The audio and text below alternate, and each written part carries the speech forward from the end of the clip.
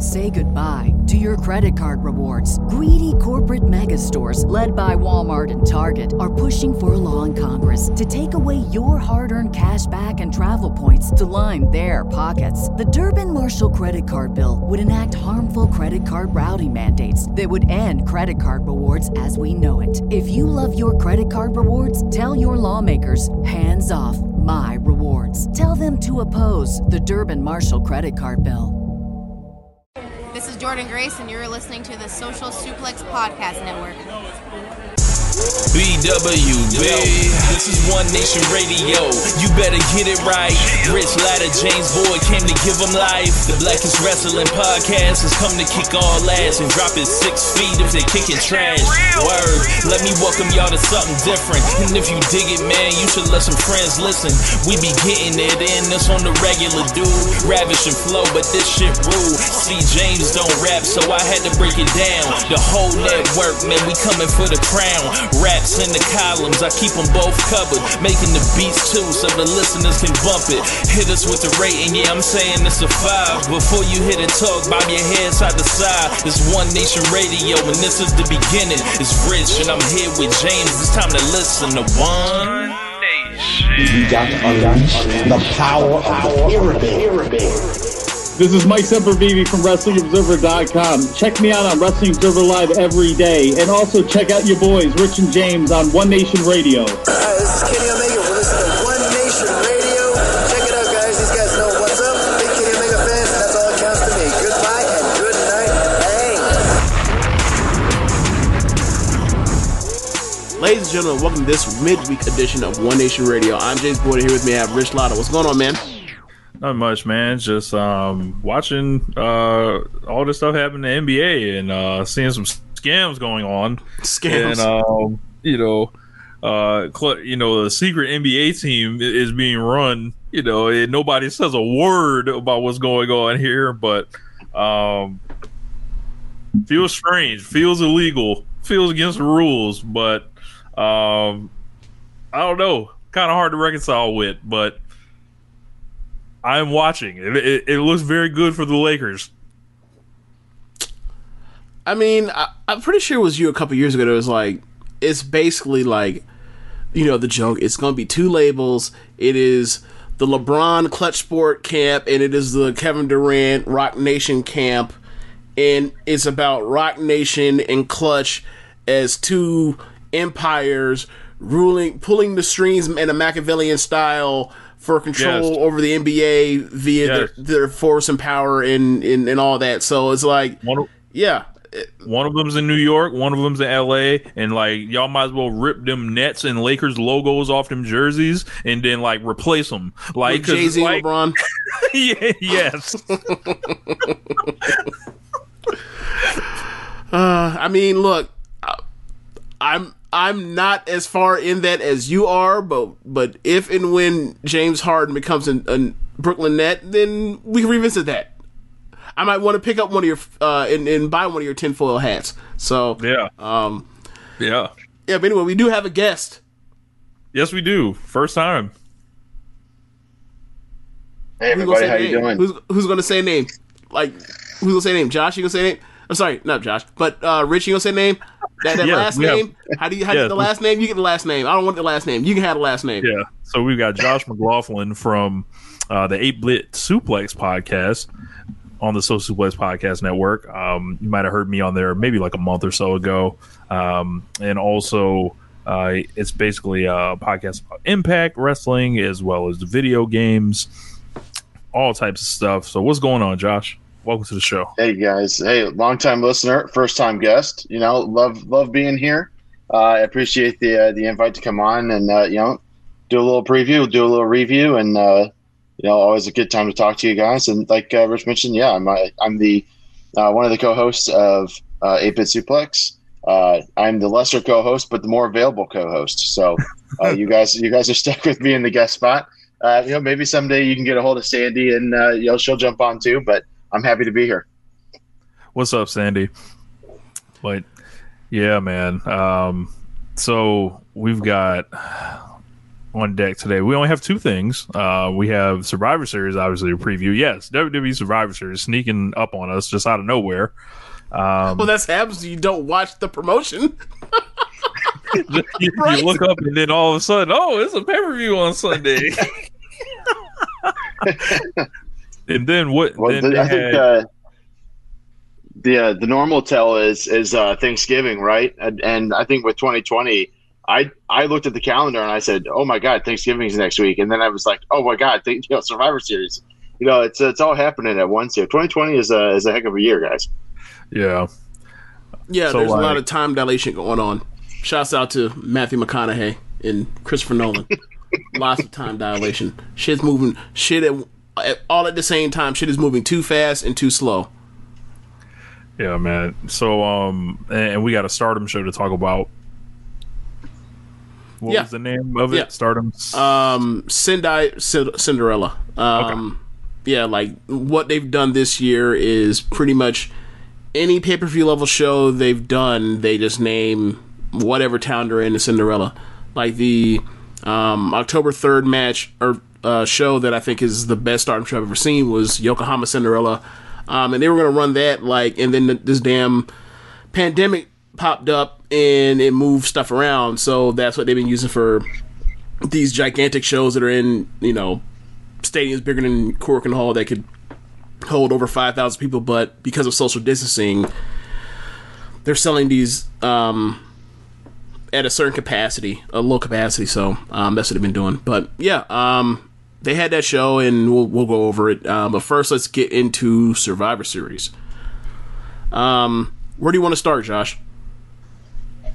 In the Survivor Series, like Bret Hart would say. I mean, we can start wherever. Do you want to save the team matchups for last, since those are kind of like the bigger matches? You want to go through like the lower titles and work our way up, or do you want to start pre-show? Nah, go top down. So if people want to skip through the shit, they can skip through it. That's how I want this shit in, like, the most important thing first. I don't need a build up. Sure, yeah, no, we got go ahead, Rich. I'll say the champ versus champ match, Drew McIntyre and Roman Reigns. Apparently, Roman Reigns tonight, I was following on Twitter, served, basically just called him all types of you're a number two, you're like someone that they get to do all the stuff I don't want to do, a full, basically called him like a fake champion, a secondary champion, all this other stuff. So he's further going down the path of being Brock Lesnar. I don't know how that's being Brock Lesnar, but because Brock don't never do none of that stuff. So, there's not even a time he wants to do any of that stuff.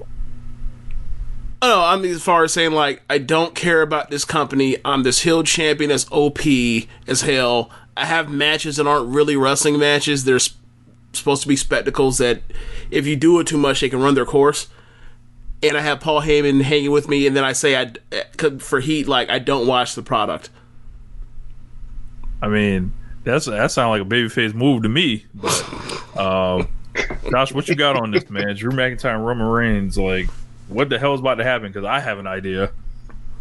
I'm looking at it, right, and obviously we get Drew McIntyre because he won the WWE Championship on Raw this week. It was a pretty good match that he had with Randy Orton.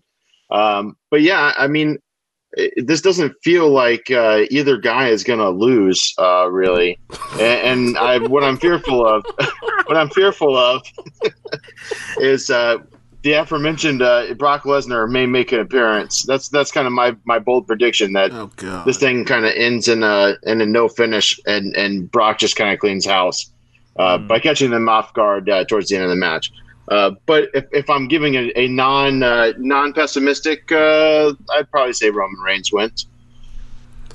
Drew McIntyre happens to be in a feud. He just won the belt you mentioned from Randy Orton this week. They've been in a feud since SummerSlam was their first match. WWE likes to take a feud from SummerSlam and go to TLC. They do it every single year. And what would be the easiest way for them to get to TLC? That's right. Randy Orton runs in, hits the RKO on McIntyre, and Roman Reigns picks up a cheap win, and then next month they have a TLC match Drew finally vanquishes him, and then he goes to the next calendar year as a champion. Quick question: what was the feud that ran from SummerSlam to TLC last year? Now you're asking hard questions. Yeah, give me a moment. I will think of it. Okay, because 2018 was Charlotte and Becky. Right. Give me a moment, and I will think of it. Okay. While you, I would say too that Drew McIntyre and Randy Orton, they also have the Fiend and the Miz feuding kind of on Raw. Miz has the Money in the Bank briefcase, so there could be some other schmozzy chicanery stuff that kind of comes into play. Yeah, I can see that. Look, there's been like a handful of times while doing One Nation Radio since 2012, mind you, where it's just like you look at the match, you're just like, yeah, you're not going to finish. You're getting fucked here. So, they're not proving me wrong that they're actually going to beat one of these two clean, which I'm not holding my breath for it. So it's like somebody's going to run in, whether it's The Miz or it's The Fiend or it's Randy Orton or I don't know, maybe even Daniel Bryan or Brock, as you mentioned, and then you're going to see, nonsense maybe happen with The Miz in the Money in the Bank briefcase. So that's where I am on it. I'm just going to put that part where I know they're not going to be anybody. I don't have the guts to do that. Let's put that to the side. All right. So are they going to have a fun, entertaining match? They could. Their match at WrestleMania 35 wasn't that good, but those two could have. There's no reason why those two can't have a good match together. And we'll see. Hopefully, we'll finally see match mode from the Tribal Chief Roman Reigns as opposed to the stuff he's been doing, because that's going to get real old real quick if that's all he does.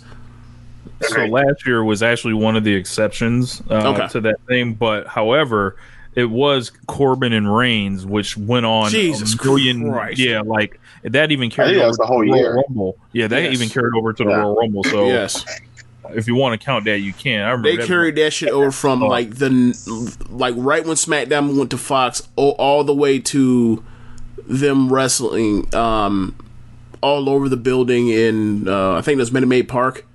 Right. So, yeah. You're right. They do this to death.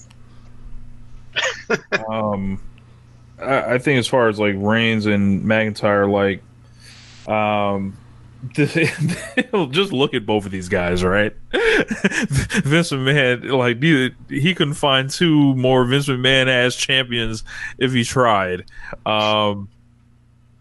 Big, tall, muscular, long, dark hair with beards, muscly. Yes, these are Kevin Nash's kids. This is quite interesting if you ask me. But yeah, and then one of the guys that he loves just a hair less is Seth Rollins. Right, but that's because it's not big enough. A little shorter, right? And not as big, right? So, right. Yeah. So we established this. He loves Kevin Nash the most, and he loves these guys a notch below, and then Seth is two notches below Kevin Nash. Yes. Right. Yeah, man. It's hard to fake excitement about this. Yeah, you're getting fucked. You just know it. I'm not going to beat one of these two. Get the fuck out of here. Yeah, I think you're going to get 3/4 of a pretty decent match, and then I think that last quarter is just going to be, I don't know. It's not going to be fun at the end. Oh yeah, another thing we didn't mention. We mentioned all the people that could possibly run it. We forgot to mention, the Uso slaves. So that could also come into play as well. That's true. Except Jay is actually in the Survivor Series match. Oh, so if he gets beat down, well, sure, he could win that match and then come out again. Daniel Bryan not booked for the show. It looks like he's out on the Survivor he just Series came back. He just came back tonight, I think. Right? He had a match. So he had a match with Jey Uso. Look, they're setting it up, James. Yeah, they're setting it up. They sure are. You see it. Yeah. So how many weeks was he gone after they beat him down? Was that 2 weeks? He was off? 3 weeks. 3 weeks? Okay. At least they're doing that. At least they're putting in the groundwork where someone can sell an injury. That's nice of them. I saw Fightful put up a tweet it sounded like it read like they were surprised that this happened. They were like, Daniel Bryan, after being gone for 3 weeks, put in all caps banger on with Jey Uso. I'm like, he's maybe the greatest wrestler this country's ever produced. Like, this isn't even like Right. like, do you expect anything else? Like, what the fuck? Like, You know what I think it is? I think it's because, like, bro, they've de-emphasized him and de-pushed him so much. People are believing this man is washed or something. Like, yeah, it's like I think a lot. Yeah, you're right. It absolutely comes down to he has been fucked with so much for the last 5 years that, like, when he has great matches, which, like, given like the number of matches he has, like, his ratio for great matches in WWE is sky fucking high. But, like, still is like, oh yeah, he still does do this. Like, he still is fucking awesome. Damn, I wish he went somewhere else, but he's stuck here. And he doesn't want to leave because, like, it'll probably fuck up his relationship with his wife's relationship with this company. So he won't even get into that because he's such a nice guy. I feel bad for him. And then you think about it more, you're like, damn, I feel bad for all these people. Fuck. So let's I don't know where you want to go from. Oh, can we talk about the Undertaker real quick? Sure, why not? This is it's part of the show. You might as well. Yeah, this is the show for the Undertaker. I have never seen them. God. I have never seen them. Okay, he's gonna make a save for somebody in the main event, isn't he? I don't know, man, but this is like 30 years of the Undertaker or some shit, bro. I feel like what is this? This is November. We're 20 days into the month, right? They've been since October. They have milked this shit more than like the 2008 Celtics have milked that one championship with the Undertaker. They've done this fake Last Dance documentary. They have this man getting booked on Hot Ones. They have him doing spreads in People magazine. They basically have done a whole event for this man set to happen. They have this man on Cameo charging $1,000. If you bought a $1,000 Undertaker Cameo, shame on you. Bro, I've never seen them running something into the ground this far. Oh, he joined TikTok this month. Like, what the fuck is going on with this man? Like, this is the midlife crisis of Mark Calloway, right? It's pretty bad. Fuck out of here, B. Like, you got to go home. How do you say it on The Godfather? You got to go home. Like, we ain't trying to see it no more, man. So, does he have a match? No. Is he hosting? Bro, he gave some interview. He's like, I don't even know what I'm doing. I think it's just going to be like video packages, and maybe he comes out to the ring. But I'm gonna make a prediction here, and this is something that I've been kicking around how they're going to do this. And I think, James, you brought up him maybe making a save in the main event. What I think is going to happen is this. Tying back into my earlier Brock prediction. This is my super bullshit prediction. Brock Lesnar is going to come out, and he's going to try to interrupt the main event. Everything's going to go pitch black. The gong hits. Undertaker, Brock Lesnar at WrestleMania. Book it. Oh my God! Undertaker gets his win back. Oh my God! Oh, they also did a photo shoot where everybody. No, fuck like that, him. Rich. No. Time out. We whatever. You can get to whatever you get to, but I got to say this. So we're getting a 30 years of Undertaker thing, 30th anniversary show, Undertaker Survivor Series. He's doing all this pub saying this is his last thing, and ultimately what it leads to is for another match. No, yes. It has to. Nobody believes you. You need more people. That's why no one has cared about this shit for like this month and a half that has been happening. Rich Crazy at Voice of Wrestling wrote a great column like, why doesn't anyone care about this shit? Like, because they beat it to death over the last 5 years. Like, if he had ended it after the Brock Lesnar feud in 2015, then it's like fine. Or hell, when he actually really did the fucking retirement thing after WrestleMania 33, he had a shitty match. He laid his hat in his garb in the ring, and the shit went black and all that. Right when the final bell told him to shit, like perfect send off.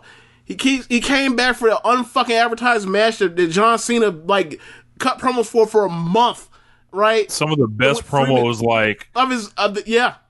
Like, bro, like John Cena carrying it built the entire WrestleMania around John Cena. Like the whole show was built like into place around Cena. Like everyone else kept just getting checked off or whatever. And then it was like, this is what y'all did to Cena. Like, oh my god, I hope Cena never comes back. So, Fuck that. I got a question for you guys, right? Do y'all remember that like after Charlotte and Asuka had a goddamn incredible match? The best women's match in WrestleMania history. She wins. Asuka says, Charlotte, you are ready for Asuka. Congratulations. Charlotte gets her shining moment. A motherfucker comes down to Cena ringside, says that he's here. Cena jumps over the barricade into the ringside area, sprints up the ramp past Charlotte, thereby stepping on her moment that she just had. And everybody, they cut to Asuka in the ring looking like, what the fuck? Like, I got a question. When one has the ability to teleport, how does one know when someone is in the building? I've never understood. Well, I'll say this. So there have been times in WWE where they've shown, like, we saw during the Money in the Bank thing, Undertaker got his own office, like at WWE headquarters. So like whenever they see like, and when they opened that door, they saw them purple lights or whatever and all that shit. So I imagine backstage, like there is somebody on the lookout for whenever the purple lights come around. And what happened is the purple lights lit up, so they knew the Undertaker was there. That's a lot of explaining. That is such a cockamamie story that like I actually was entertained by it, so I'll allow it. Like, and you just know like his office is like, where would the lights come up from?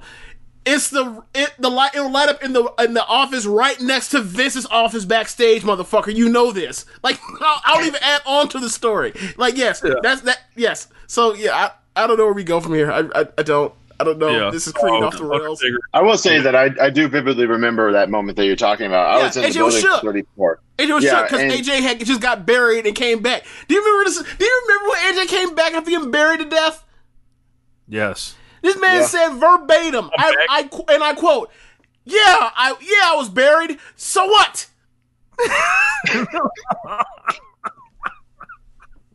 Bro, this has been like the longest year, bro. I don't remember half of the stuff like that's happened. Like,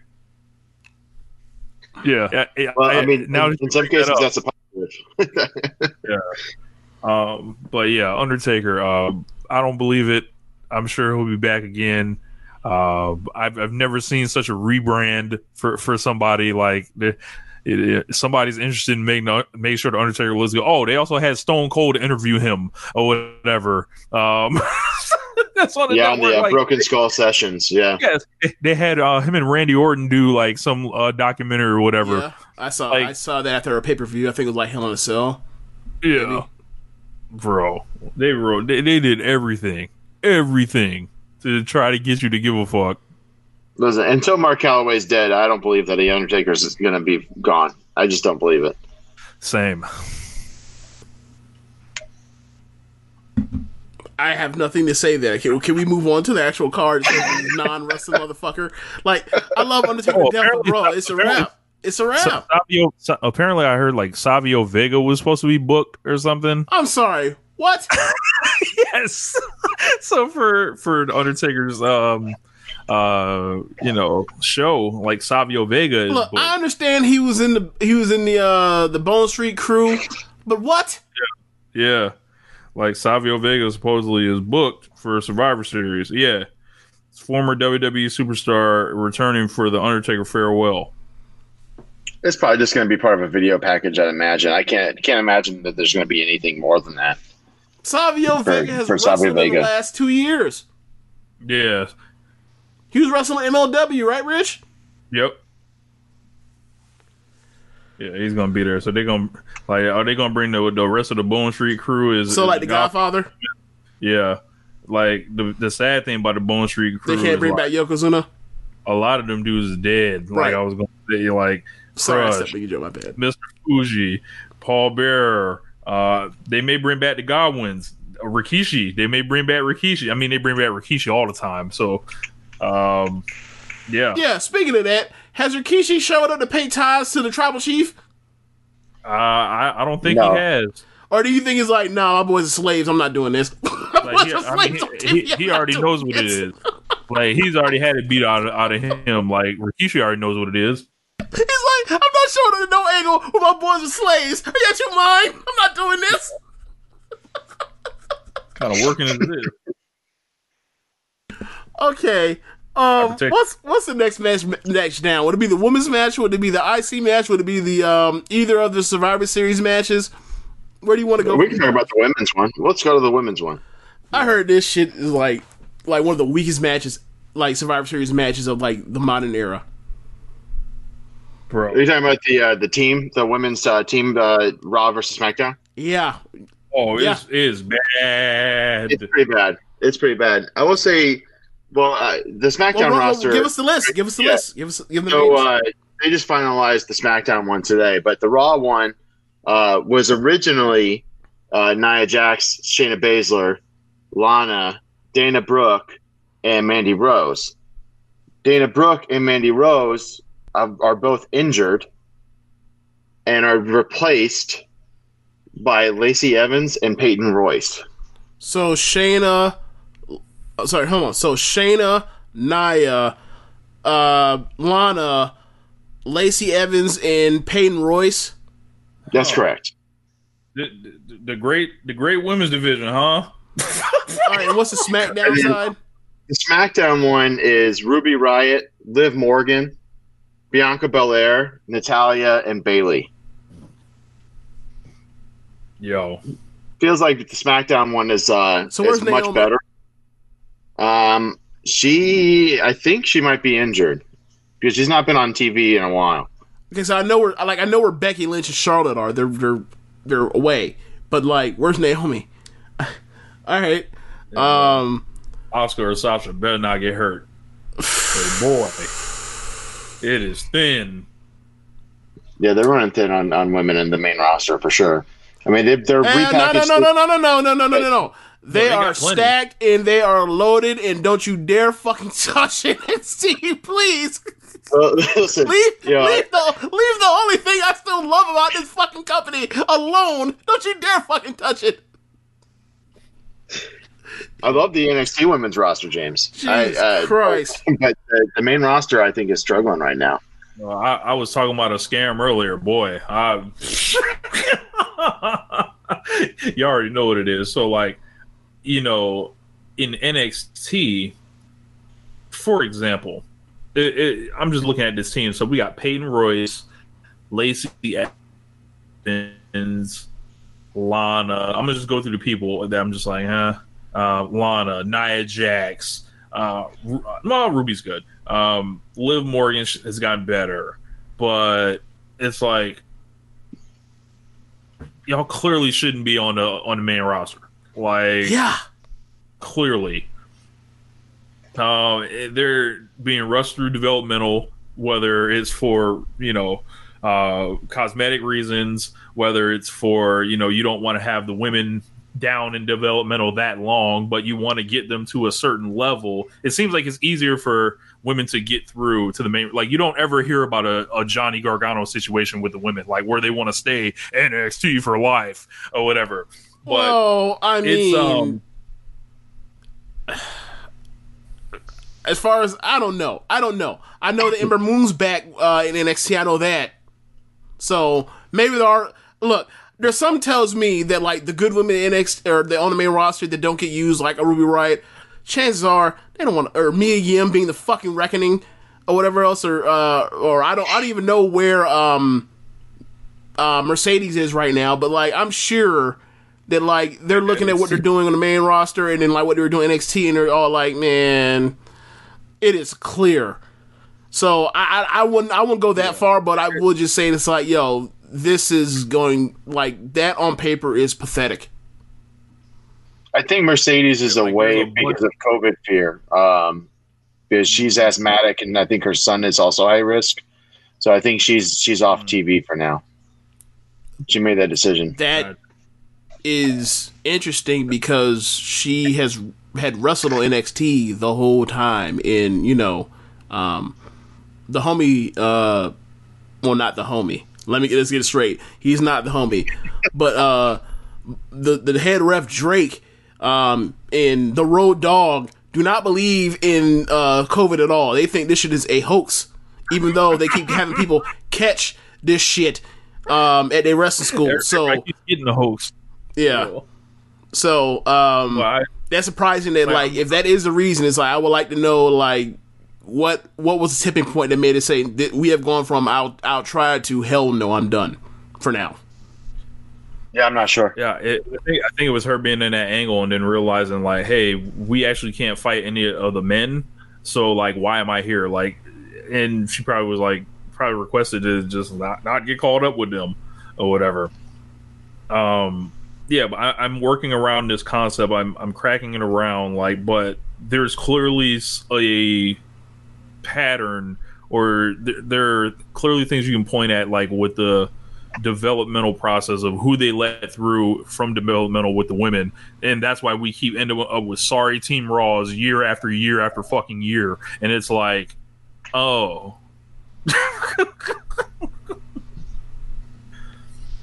Yeah, because I remember last year they had one wrestler worth a damn, and I think it was Sasha or whatever, or Sasha was SmackDown last year, I think. Yeah, so match is gonna stink. Probably. That's if I had to wager. I'd wager that it sucked. I mean, unless we're just gonna have unless they're gonna have it be the Shayna show, or Nia actually is good Nia, which we rarely ever see. Don't really think much is gonna happen in this match because they could, Nia when they actually give a fuck and Nia gives a fuck, she can have a good match in the right situation. But the problem, and they're going to set up for, she eliminates a bunch of people, or she has some monster spot where she is taken out of, which means, she's going to run into something, but we'll see what they do. So who's going to be the first person that gets that immediate elimination? It's going to be Lana. Because they love to do that. Nia Jax is going to put Lana through the announce table and she'll get counted out. That's my prediction for Lana. They've been doing that. She's put her through an announce table 9 weeks in a row. Yeah. I mean, why stop now? So what's going to happen with them? Hopefully, let's see. What's SmackDown team again? Sasha and who else? Sasha, Bianca, Bailey. Bailey, not Sasha, but Bailey, Bianca, Bailey, Natalya, and Riot and Morgan. Oh, Morgan's getting thrown out first. I'm going to take Natalya to get the Flash loss. Yeah, I can see that. Okay, so the men, Raw, Team Raw. What's we got? I don't know the teams. Okay, so Team Raw, team captain, I guess AJ Styles, Keith Lee. Have they been fighting over captaincy again? These fucking morons. I don't think they've been fighting over it per se, but AJ just kind of made himself the captain, cool. And everyone seems pretty not okay with it. But more locker room leadership shit. Who gives a fuck? Go ahead. Go ahead. Yeah, so we got AJ Styles, we got Keith Lee, Sheamus, Braun Strowman, and Riddle. And then they're taking on Team SmackDown. Kevin Owens actually booked. Jey Uso, Corbin, Seth Rollins, and Otis, who was added tonight. Where the fuck is Tucker? I don't know. Cheers. Yeah, not a part of it. Yeah, isn't he on Raw? He is. Yeah. So why is Otis here? They took on SmackDown. They took the briefcase off that man, and then it's fuck off, be done with him. Where's Daniel Bryan? What the fuck is this? I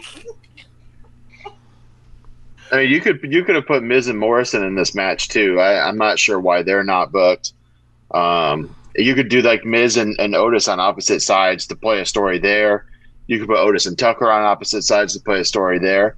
It just seems like they just kind of said, okay, who's not doing anything that wants to do something. Okay. And just kind of threw it together. Kevin Owens wrestled Seth Rollins this year. Right. I get what you're saying about that, Josh. But my solution to it would be, well, we have this storyline beat and we want to put it into Survivor Series or whatever. So that means we need to open up slots for 2 of the 3 of Miz, Tucker, and Otis, to do that. I would suggest if that's the case, how about you, instead of putting Tucker or Miz in there to face off Otis, how about you take Otis out the match and don't do it at fucking all, because who cares? It's too low. That's a great alternative. It's too low on the totem pole to give a fuck about something like that. Like, the Hurt Business ain't on this fucking thing, right? Like, that's true. The Mysterios aren't on this thing. It's goofy. Like, they've been doing, like, bro, this will be I guess Monday Night Raw will be the 1-year anniversary of when they started the Mysterio and Seth feud, when he was a dick to him after Team Raw lost. Right. So you could play to that where they're on the same team again, and then they turn each other in. Like, I mean, they've done this well. Like, the 2016 Survivor Series, where you had AJ and Dean Ambrose going at it in the middle of that great ass match. Like, they could do this. They've done this before. They're just fucking lazy. Yeah. So whatever. Like, so who's the Flash elimination here? Well, they did it to Riddle last year, right? So, well, they did it to Walter last year, and then they did Walter and Riddle last year. Yeah. Which is funny because Walter has had the best match by a country mile this year in WWE. So fuck it. I'll go with Otis. He's already done. Fuck else they gonna do? Just beat him. Yeah, that's a good. I mean, I was actually thinking something like bigger, like AJ Styles gets the quick elimination, because that man's phoning it in too. He's just doing comedy angles right now, so I could see him trying to, like. I thought he had a bodyguard. It's a whole, like, there was a whole thing this week about how he didn't think his bodyguard spoke English. Yeah. So okay. Yeah. So yeah, the not comedy angle, right? But yeah, I could see him, like, trying to, like, rally the troops, so to speak, trying to give him a pep talk, and then he gets rolled up by Jey Uso or something. And I could see that as a Flash elimination. I think that's a good point. Like, you could do him like that. He turns around and he catches that Corbin finisher, that End of Days, or he catches a fucking stunner from from Kevin Owens. I'll laugh. Let's see. Any interesting matches? Not really. Like, I don't see Keith Lee against literally anyone on the maybe Keith Lee and Kevin Owens is kind of interesting, but Riddle and Owens. This is the first time Rollins and Riddle are in the ring together. They've had all those or Rollins was making all those snipes at Riddle. Do you think they're going to basically humble Riddle and have Seth Rollins beat him in this match? I'm pulling for anything, as y'all can tell, to talk about this stuff. Yeah, I don't know. I could see that happening. I mean, Riddle's caused some black eye stuff for the company from a PR perspective. Why not have the locker room cheerleader Seth Rollins jump in there and put him in his place? Oh my god! This match is ice cold, boy. Ice cold. It's really bad. And it's funny. I was looking at this both rosters right now, just to kind of see, like, who's being left off. Right? So, like, on Raw, you could have put Ricochet in this match. Oh, man. You could have put Garza, Carrillo, Tucker, as we mentioned, not really, though. Jeff Hardy's not doing anything. You could have put R-Truth if you wanted a comedy spot. That's what they use him for. Big E's not in this match. Huh. Like you mentioned, Daniel Bryan. They brought Lars Sullivan out to try and pump him back up. He's not in this match. Not that I want him there, but he's not. No Shorty G, no, Cesaro and Shinsuke Nakamura aren't doing anything. There's a lot of guys left off of this match. Just chilling. Hey, I mean, the Big Show's available. His show got canceled, right? Might as well throw him out there. It did? Yeah, no season 2 of the Big Show. Damn, poor Big Show. I know he's tired of turning heel every time he shows up. But yeah, I ain't got nothing else on this. I'll take Team Raw. I'm gonna go SmackDown just to be different. Yeah. Champion versus champion. Asuka versus Sasha Banks, a match that they ran into the fucking ground this summer with no finishes. And what's it set up for? Another bullshit finish. Sasha's in a feud with Carmella, I believe. Carmella has laid her out 3 weeks straight, from what I'm gathering. Carmella is dressed like a dominatrix, except she's wearing red. Yeah, man. I would be excited about this match, except I feel like it's Dolph Ziggler versus Seth Rollins. That's fine. Yeah, no, that's a good comparison. As far as how many times they're running a match right now. Yeah, James is at a loss for words.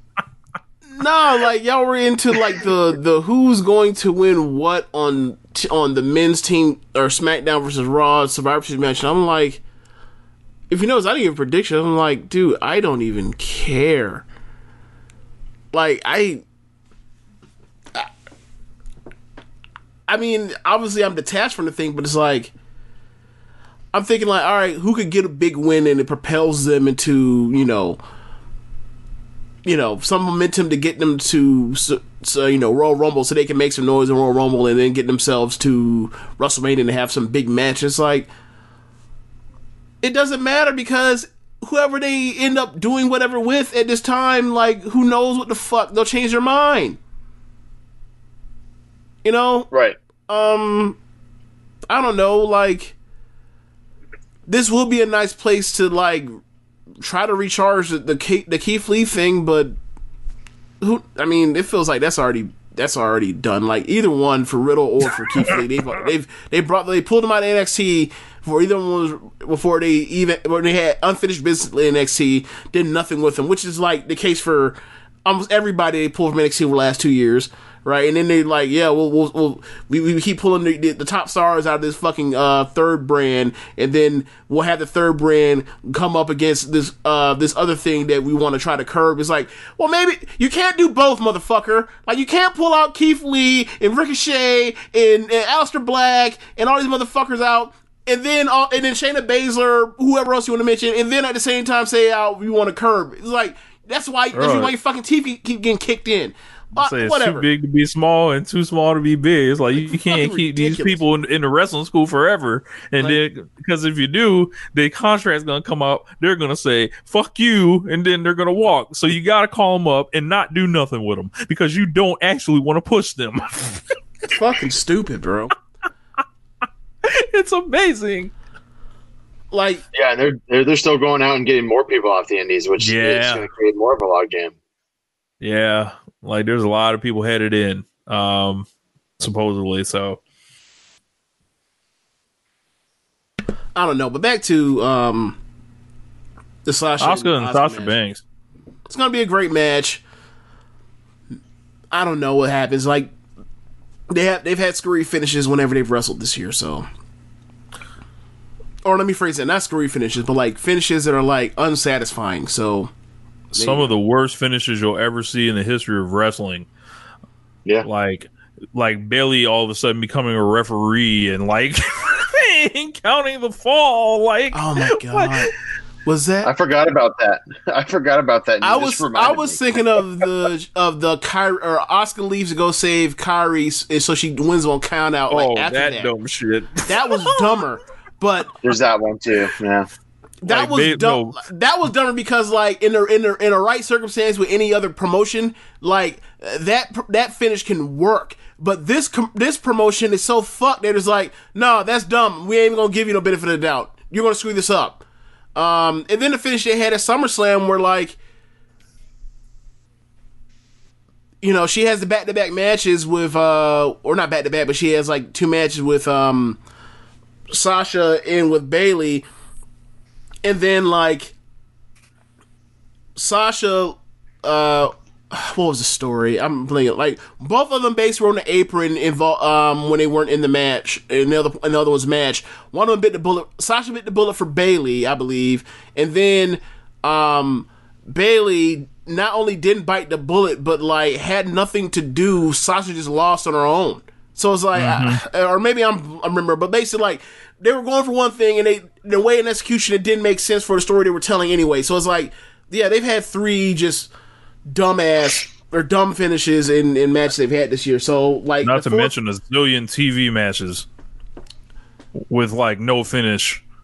Yeah, those are 2 of them, or no, 1 of them. Wasn't there one where there was a DQ where like somebody hit like the manager, whoever outside the ring or something, outside the ring, and they called the DQ for hitting the person that wasn't they've only competing? had 3 matches this year. Bro, they've wrestled on Raw at least 3 times. Like in singles matches or like tag stuff too?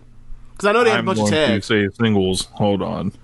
I will find. I mean, either way, like I don't know. Like it's going to be. It seems like a perfect like time for them to have interference because like you mentioned Carmella looming. So, all right, they have had 5 or 4 singles matches. It looks like several tag matches. Yeah. So just one I'm forgetting. Okay, so anyway, like just like similar to the main event, or we think it's main event. Like, nah, that's gonna be an event. McIntyre versus Roman. That's the main event, definitely. So, question. Now that you mention that, where is The Fiend? Where is Randy Orton? I mean, not booked. Maybe they're doing something with The Undertaker. Jesus. Anyway, Asuka, Asuka and Sasha, they'll have a good match until whatever wacky finish they come up with. So, like, I just go ahead and pencil in 3.75, and then if you get a clean finish, you might be able to give it another, half or quarter or half star. Wow. Tag team match: New Day versus Street Profits. All the black dudes link up. I've called the tag team division the waiting room to be fired, but I don't think either of these teams are getting fired. They had kind of an interesting exchange on the fleets on Twitter where they were talking back and forth, a bunch of junk to each other. That was very interesting, the short part I saw, but like, I don't know, man. Kofi Kingston feels very overqualified for this. But then again, whatever. How does Xavier look since he came back? I think people were saying he's looking good. He looks pretty good. From what I've seen, he's looked pretty good. All right. Well, I mean, these 4 should have a good match together. So that's actually like the only like fresh sounding matchup that I've heard so far. So, but it's a tag match, that shit might get a good 7 minutes. But they should have a good match. So like that's at least a match I'm looking forward to between 2 people with, an established act versus an act that like clearly Vince likes. So, and also like they're talented, so and try hard every time I've ever seen them. So I hopefully they let them do their thing. Have you caught any of these segments, Josh? I've seen a little bit of the backstage stuff that they've done. Kind of, some of that stuff. I haven't seen any of the fleets because I've kind of joked that I'm kind of like a boomer on social media. Like anything outside of Facebook is kind of foreign to me. Like I'm C+ at Twitter, but an A+ at Facebook. I know it's kind of weird as a 30-year-old man saying that, but I think when I had children, I automatically jumped to that status. But yeah, no, everything's been pretty good. Caught a little bit of their 8-man tonight, which was them, the New Day and the Street Profits against Ziggler, Rude, Corbin, and Zayn. I've always been a huge fan of the Street Profits. Going back to seeing them on the Loop at Minerick Hall, always super cool guys. Always hung out and talked to us afterwards. I don't know that I've seen anyone jump off the top rope as high as I've seen Montez Ford do it. And I've seen him do it in like the St. Pete Armory, where like that ceiling is only like 6 feet above the turnbuckle. So I like both of these teams a lot. I think they're gonna, honestly, because I don't see them having a schmozzy finish. Like this could be your one clean finish of the night. I think this is probably the best match on the card. I think it could be the best match. I think this past week, Dave Meltzer, all the wrestling that he said he's watched in his life, and he said Montez Ford is the greatest jumper in the history that he's ever seen wrestling. So that's pretty high praise from him. Yeah. That's also vaguely specific. It's like, who's the best jumper you've ever seen in wrestling? Like, I don't know. What kind of...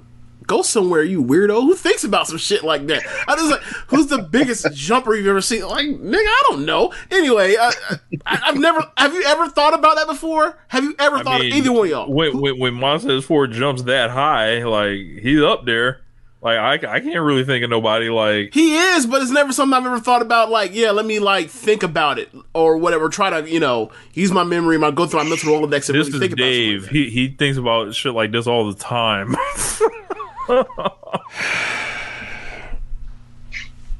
I'm going to take the Street Profits on this. Yeah. Young guys win. They should win. Yeah, I'll agree with that. Let's make it a clean sweep there. Bobby Lashley versus Sami Zayn, heel versus heel match. I felt like Bobby Lashley and Sami Zayn should be banned from being on screen together after the Bobby Lashley sisters fiasco a couple years ago. I've been trying to forget that one, Rich. Yeah. I wrote a big column at the time. I was not pleased with that. And yeah, man, it was... the situations are different now, though. Lashley's in the Hurt Business. He's kind of in a somewhat interesting act. Zayn's a madman. This is WWE. Big beats little. Yeah, I think I'll agree with that. And also, too, the Hurt Business has been getting a lot of push. It doesn't really make sense to have Bobby Lashley lose here, I think, which maybe is why he loses. But yeah, no, I mean, fuck? No, I'm just saying. It makes sense for him to win, so that's why he would lose. I'm just trying to think. WWE literally books like that all the time. That's why I blasted out that and blurted out, because it's like, that is so dumb, and they will absolutely do that. Right. That's absolutely a possibility with them. Gotta throw him off, pal. I mean, Sami Zayn, he beat who did he wrestle last week? He tied up Apollo Crews. He tied him up in the ring, like the apron, and got a win by a count out. So, Sammy's winning all these different cheater kind of ways. But I think the way that they've been pushing the Hurt Business, it hurts Bobby Lashley to lose. It doesn't hurt Sammy to lose at all, because he's the chicken shit heel. So I'm going to go Bobby Lashley. So is there going to be a spot where like the rest of the Hurt Business surrounds the ring, and then they force Zayn to get in there and wear that ass whooping? Yeah, probably like a makeshift lumberjack match or something, kind of on the fly. Yeah.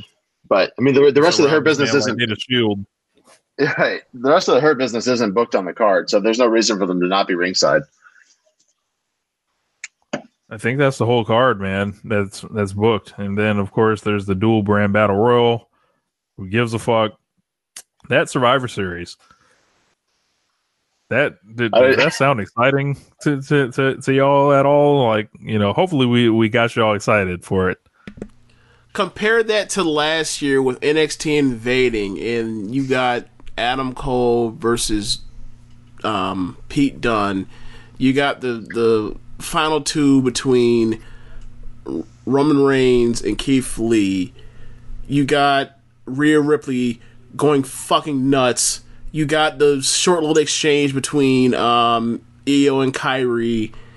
And then you also had the tag team match. And you had Roddy going nuts and making sure that AJ Styles and Shinsuke Nakamura had a good ass match. It's like, why didn't they bring NXT into this again? Oh, COVID. Yeah, I think the because reason WWE cares so much about COVID-19. Yes, like they don't want NXT mixing with the main roster because like NXT's had all the breakouts. Well, I can tell you that's probably the main roster had tons of breakouts themselves. If you want to say, if you want to say they've had more, sure. Yeah, well, that's like also because Drake is running NXT down there, so I mean, like he's running all the talent relations stuff. So like, there's coaches getting that shit. There's like they got a bunch of shit going on. Like so, that's pretty much why they don't, and that's why they're doing 205 Live at Full Sail, same deal, or not Full Sail as a PC. Yeah, what do they call it? Capital Sports. Yeah, see, I don't even bother. Capital Sports Complex or something like that. Something like that. Yeah, I mean, for me, like, if you want to explain, it's real simple, and you can even just say, NXT is not participating in Survivor Series this year because they're quarantining in a different location than the main roster. Just make up some bullshit thing like that. No, they don't have to explain it. There was no invasion this year. So they have to guess if you want to say it's not an invasion, but they haven't even mentioned it at all from what I've seen. Well, what can they say is like, nah, NXT is not allowed to wrestle because they kicked too much ass last year. Because they won. Sure. Look, it's so funny. That would make them look so. That would make SmackDown and Raw seem so lame. Like, nah. Doesn't that look even dumber now? Like how hard they put them over last year. I don't think it's dumb. I just think it's like, hey, if you're going to do it 1 year, you have to do it, for enough years. Like, you have to have them at least come back and, like, give the win back. Right. Which they're not doing. So, right. I mean, there's no good reason for it. Other than if you want to make the COVID excuse. Well, I mean, to be honest... There's no reason. They move so many people around. There's no good reason to do any of this. Like, they just did a fucking draft back in October, and then they have to feud with each other after, like, these alliances just got split up, and people were just on brands a month ago to talk about how they bleed red or bleed blue. They didn't do any invasions this week or this year, did they? Where someone? No. Okay, because it's like y'all are all working out of the same buildings, Like, right. What's funny, I actually saw Brian. Go ahead, Rich. No, you go ahead. Oh no, I was just gonna say Brian Gewirtz actually he tweeted out something about how he's at that same point that you just made, James, about how do you care about your brand when you just got drafted here a month ago? It doesn't make any sense. I'm not the first person to think of this. Like, it's just common sense. Yeah. Like, if you're okay, let's do this. I always talk about this. I talk about this with Rich often. Every year, Kevin Owens and The Miz are on opposite brands, and they get flopped back and forth. They're never on the same brand. And also, Rich, this is the first year where Kevin Owens will be on the better brand. He finally gets to win because he's on SmackDown. But, That's funny. Yeah, it's just like, if they get traded every single year, Kevin Owens every single year is going to be on SmackDown or on Raw. Why does he give a fuck when he knows like a month or, 11 months from now, he'll be on the other brand? Who gives a shit?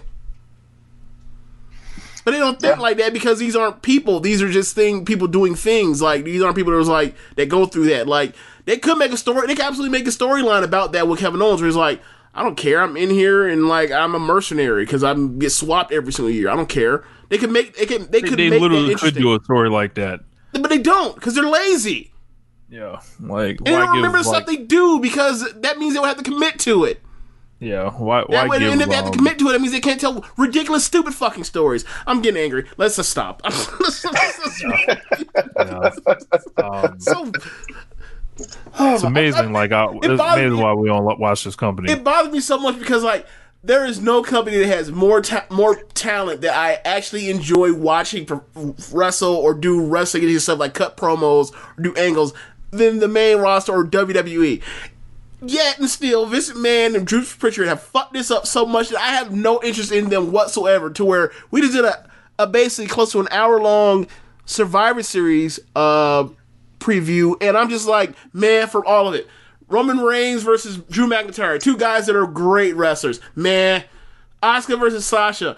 Two wrestlers that are so influential to what I watch wrestling right now. Man, like it's just fucking just sad, bro. It's like and I'm the only one that feels this way. I'm like, bro, what is going on? What has happened here? I don't get it. It makes no sense. I have disconnected myself from like being angry about this. Like I've just like taken the path like, wow.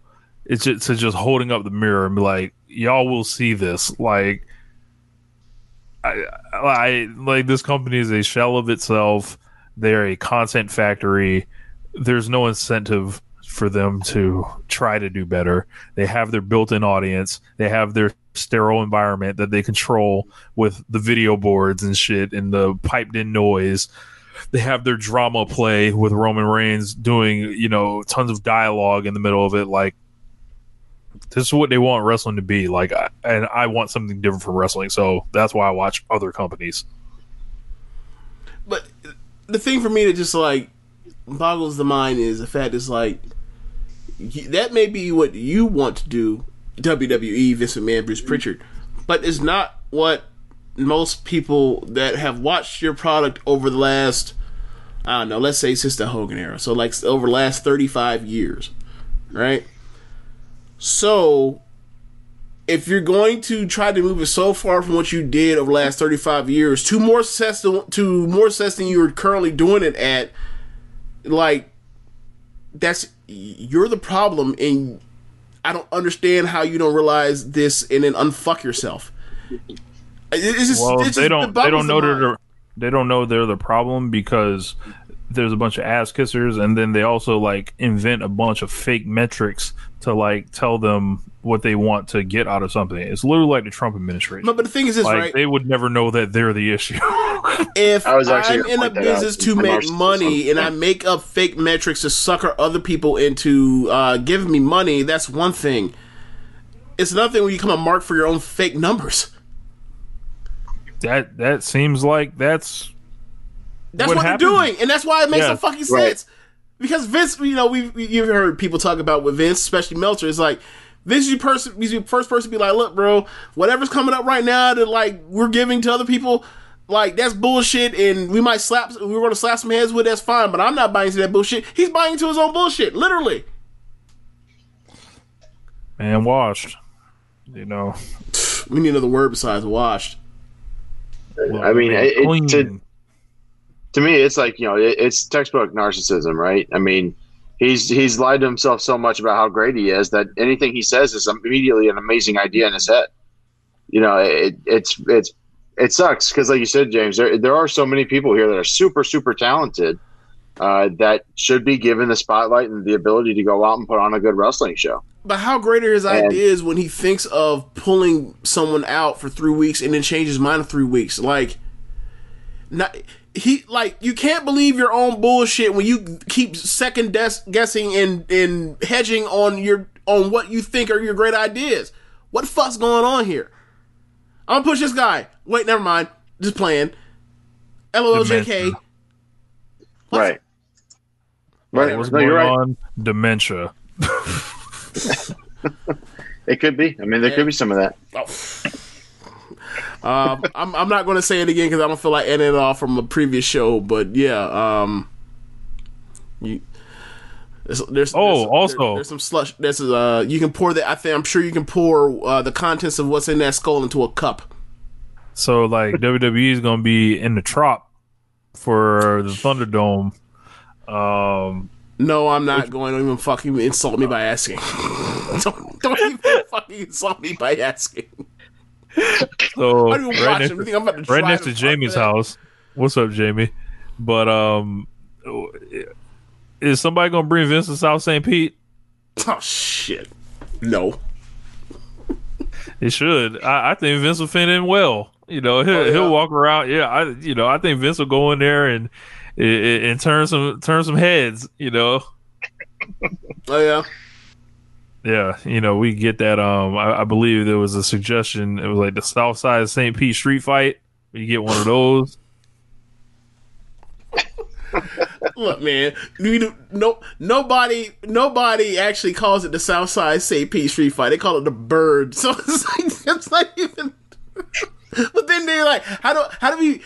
You got to make it sound then you have to explain what the Bird is, and it's like, no, we don't want to do that. So yeah, we'll call it the Southside St. Street Fight. You got to make it sound more dangerous. Not the Houston Heat. We need the Harlem Heat. You know. Yeah. What? Wow.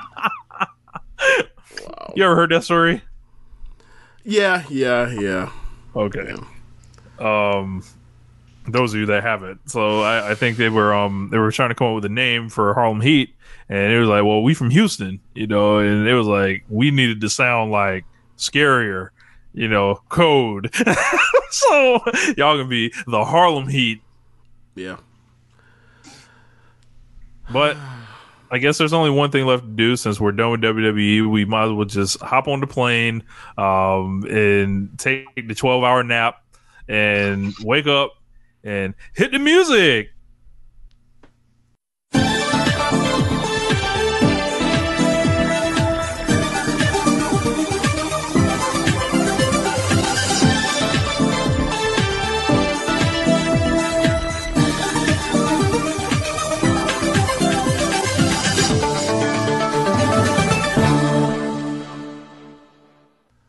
Okay, so Stardom had its second biggest show of the year. It was on the 15th last Sunday. It was called Sendai Cinderella. 8 matches, 5 title matches. So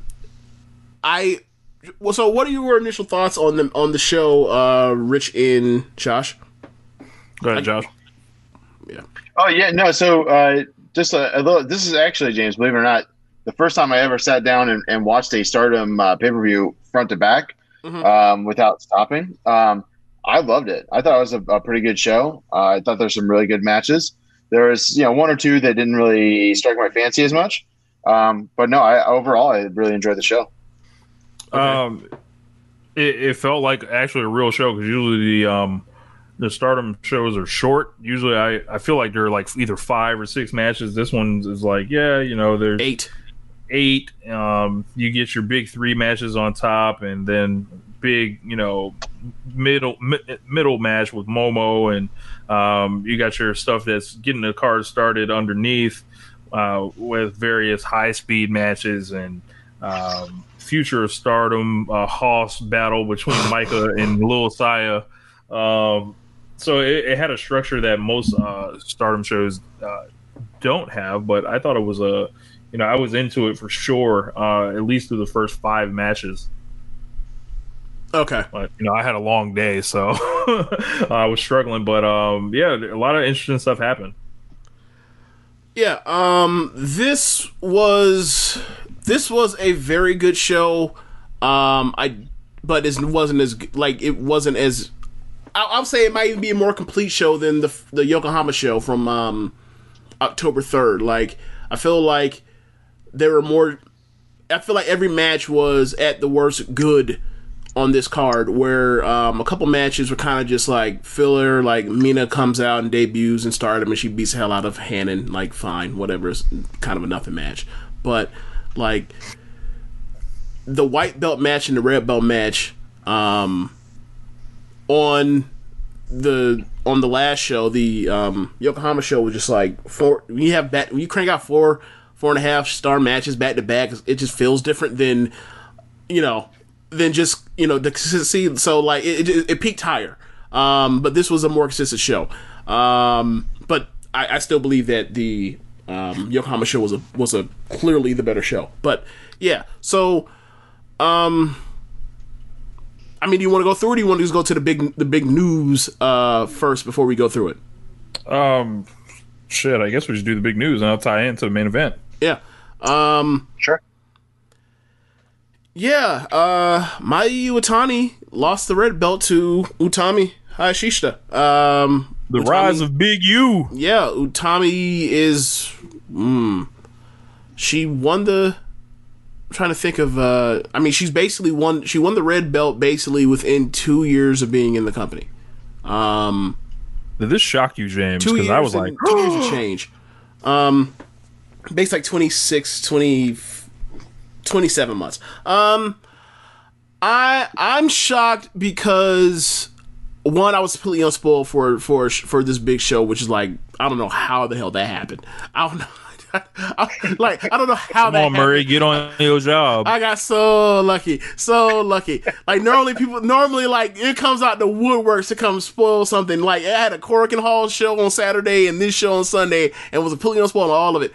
And I wasn't even like necessarily trying super hard to avoid the spoilers. You know, normally I'm almost like damn near and put my phone away. Like put my phone in the trunk. It's just until I can watch the show. But I'm surprised because one thing I knew about Stardom before that I probably should not have known, but had nothing to do with spoiling anything, was that I found out that they are going to do the 10th anniversary show at Budokan Hall. And you think about it, it's like the whole video that they did with it is highlighting the ace of the company, the biggest star in the company, Mayu, out in front of Budokan Hall, and they showed like a video montage of her career where she is the runt of the litter. A lot of people, like people that were in the dojo with her in that first class, thought that she was going to quit on the first day.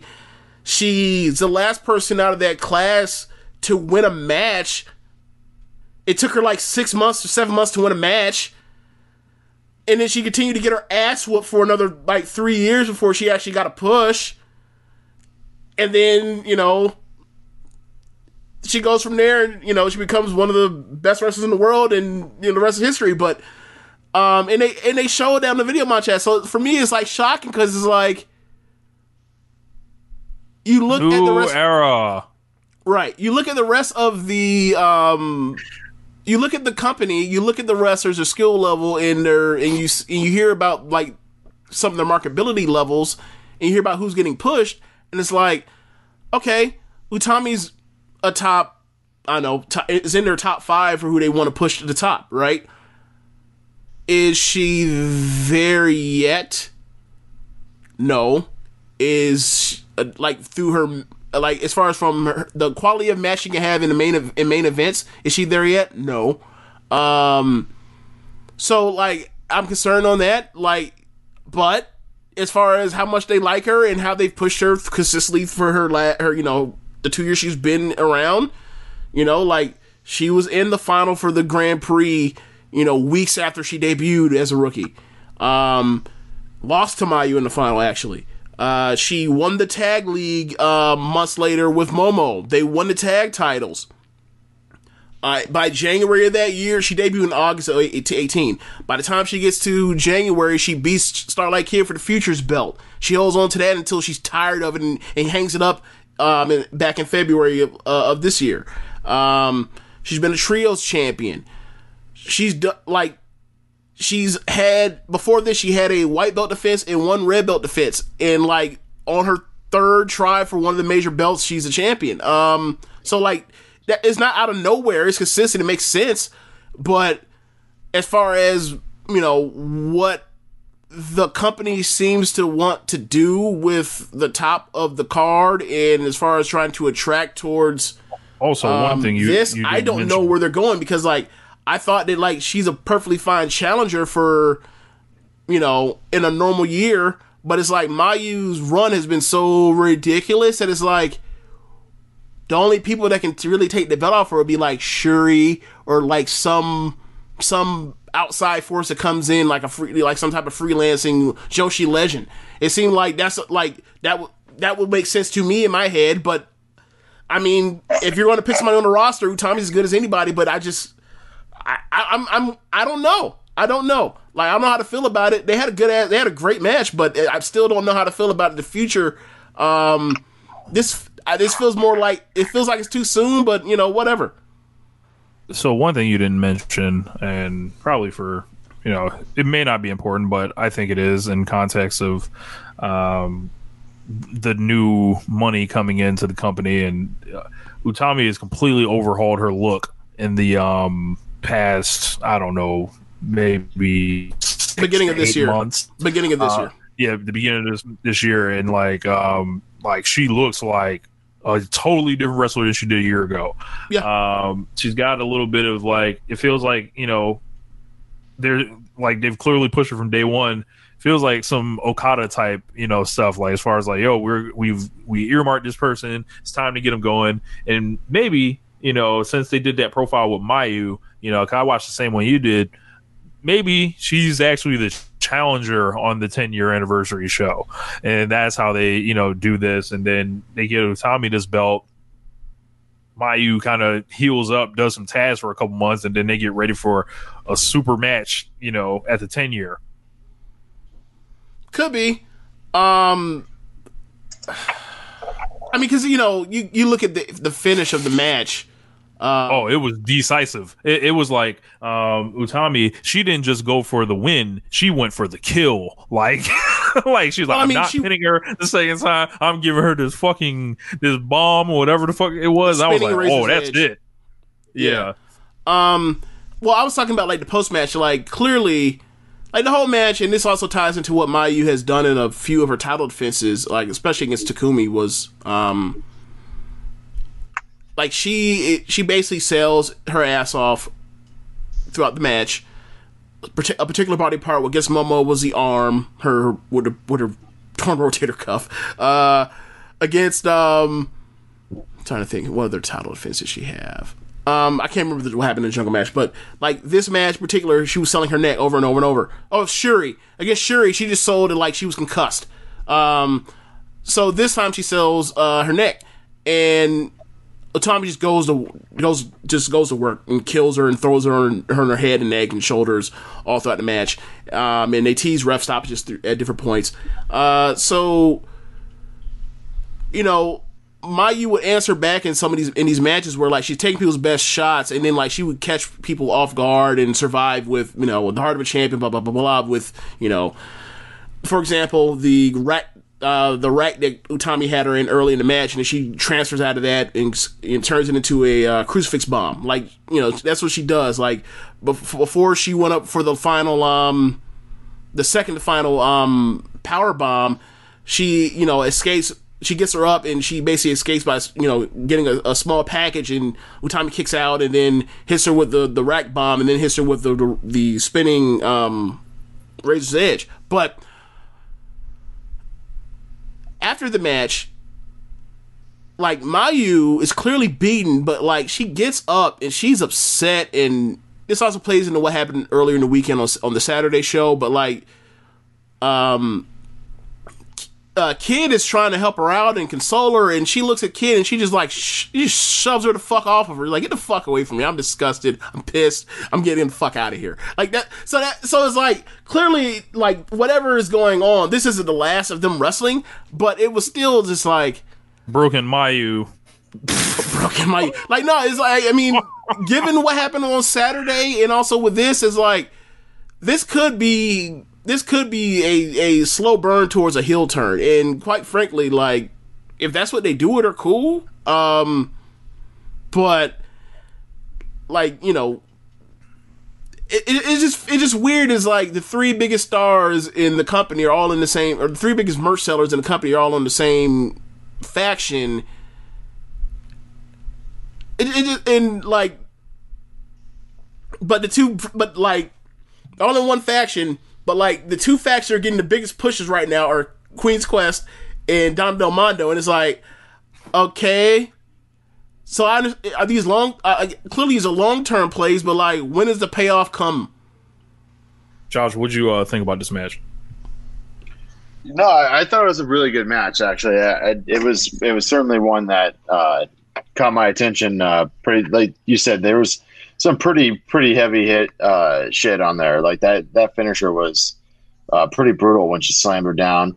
And I think this happened in this match. It's kind of late night, so I'm kind of also trying to think. Right before we went to that scene, because I talked about the end, like she hits her with a running lariat, and Mayu does this stupid bump that she does where she does the flip off of the lariat, but because it's Mayu, she lands on the top of her head on purpose. Yeah, that was scary. I don't like that bump at all. Yeah, that's one of her things. Yeah, earlier in the match too. I think it was this match. I think Mayu hits Utami with the tombstone on the apron. Yep. And then she melts off, and Utami melts off of the apron to the floor. Yep. What's so special about Hero Bread's soft, fluffy, and delicious breads, buns, and tortillas? Hero Bread serves up 0 to 1 grams of net carbs, 5 to 11 grams of protein, and high fiber in every delicious serving. Made with natural ingredients, Hero Bread supports gut health, promotes weight management, and helps maintain blood sugar. Hero also drops other limited edition ultra-low net carb goodies like rich, flaky croissants and buttery brioche slider rolls. Head to hero.co to shop today. Yeah, that was pretty brutal too. It looked like it was a little stiff on the landing, but I mean everything in this match it really kind of worked for me. I really enjoyed it quite a bit. Yeah, it's what you want out of a main event, right? Yeah, I mean you want it to be hard hitting and fast paced, and I liked it. Also, later on in the match, Utami answers her back by giving her air raid crash off onto the apron too. Right. She jumps. She's on the apron, has her on her backpacked on her back, and then jumps to the floor and then lets her go. And then Mayu just lands right on the apron, which is funny because, during a tag match with it wasn't the tag league final, but like, I think it was the first match or one of the first few nights of the tag league, because opposite whatever, the tag league stuff was weird this year where like people in a block wrestled the other block, so basically you were guaranteed a rematch in the final. So the first match between that the finalists had against each other like is Momo and Azumi versus Utami and Big Saya, and Utami gave. This is the first time she ever did it, where she gave that same apron air raid crash. Man, she jumped off of that apron, and she didn't let go of Momo fast enough, and Momo did nothing but land on nothing but the floor, and I was like, oh my god, I was horrified. But I'm glad that she dropped her on the apron as intended, but because she wasn't supposed to drop Momo on the floor. I know that for a fact because they reacted like, "Oh my god, are you okay? Please, I'm sorry." But yeah, right. But it was a great match. It might be the weakest title defense that Mayu had, but it was still a great match. Yeah, it was that gear I saw Tommy go into at the end of the match was very entertaining to watch. Yeah. Also, she brought us some other things she don't do. Like when she was targeting the neck, when she had Mayu's head, had her body basically on the apron and her head sticking out over the apron, over the lip of the apron, and she started hitting her with kicks to jostle the neck or whatever else. Like Utami don't kick, so like she was like, nah, I see this weakness. I'm going to try to dislodge this vibranium slinky part. I'm gonna try my damnedest at least. Yeah, kicking, good idea. Shout out to Aritha. But yeah, I don't have a rating for it. It's in the low 4s, probably 4.25, 4. But yeah, it was still a great match. That's what I was thinking. Yeah, that's what I was thinking. Yeah. I guess we go next to the white belt match. Let's go to the post match. Utami, one thing of note. Stardom has had 2 different red belts, 2 designs. They have the original, and then so the title lineage goes from Nanae Takahashi to Alpha Female, Jazzy Gabbard, NXT UK, or Mae Young Classic as well, to Io, to Yoshiko, to it being vacated. Kairi wins it, Mako wins it from her, Io wins it back from Mako. Stardom's Mako Satomura. Why you had to do that? Anyway, so Io wins it back from Mako, and then Mayu wins it from Io, and then Mayu has a match against Toni Storm after Toni Storm wins the 2017 Grand Prix. And within like the first minute of the match, she dislocates her elbow, so they have to award the belt to Toni Storm. So that's the belt. That's the red belt that they had. And then they had a second redesigned belt, and that's when they issued it out. And Toni Storm had it, and then Toni Storm dropped it to Kagetsu. Kagetsu drops it to B. Mayu wins it back from B, and then Mayu says, "I want Nanai's belt." And then after she says that in front of a crowd, she goes, "Am I allowed to say Nanai's name?" And she says, "I want the Nanai belt, with the chain links," and that's why she has the red outfit with the gold links on it to symbolize like that specific belt or whatever else. So after Utami beats her, Rossi comes into the ring with both belts. Keep in mind, Rich, as he's mentioned, what's Utami's new nickname? Big U. No, the New Era. Oh, New Era. So Rossi comes in with both belts, the new redesigned belt and the old Takahashi belt. Which one do you want? Utami picks the newer belt. That was a defining thing. That was what they were going for. So I like that storyline touch of like, nah, like I understand Mayu is old guard and she wanted to come back to some of the traditions of the title belt lineage, but nah, like I'm the New Era. I am ushering in this change again. I'm bringing back the change we were headed towards. So I thought that was a cool touch. She goes on the mic, talks about the icon, talks about like she felt the weight of 10 years and everything, and she's looking for a new challenge, her first challenger for the December 20th Osaka Edion Arena show, in the same place they did the one of the final nights of the Grand Prix, or not Grand Prix of the G1. But anyway, out comes Julia and out comes Shuri, both at the same time. I just clicked out of it. Okay. Well, they both ran down together, and it was like, pick one of us. And then out comes Momo, who's been chasing after Mayu in his red belt since the 9th anniversary show. So like, I want a shot.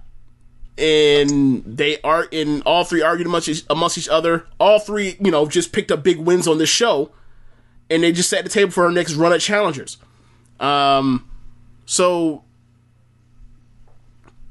Utami says, choice up to you.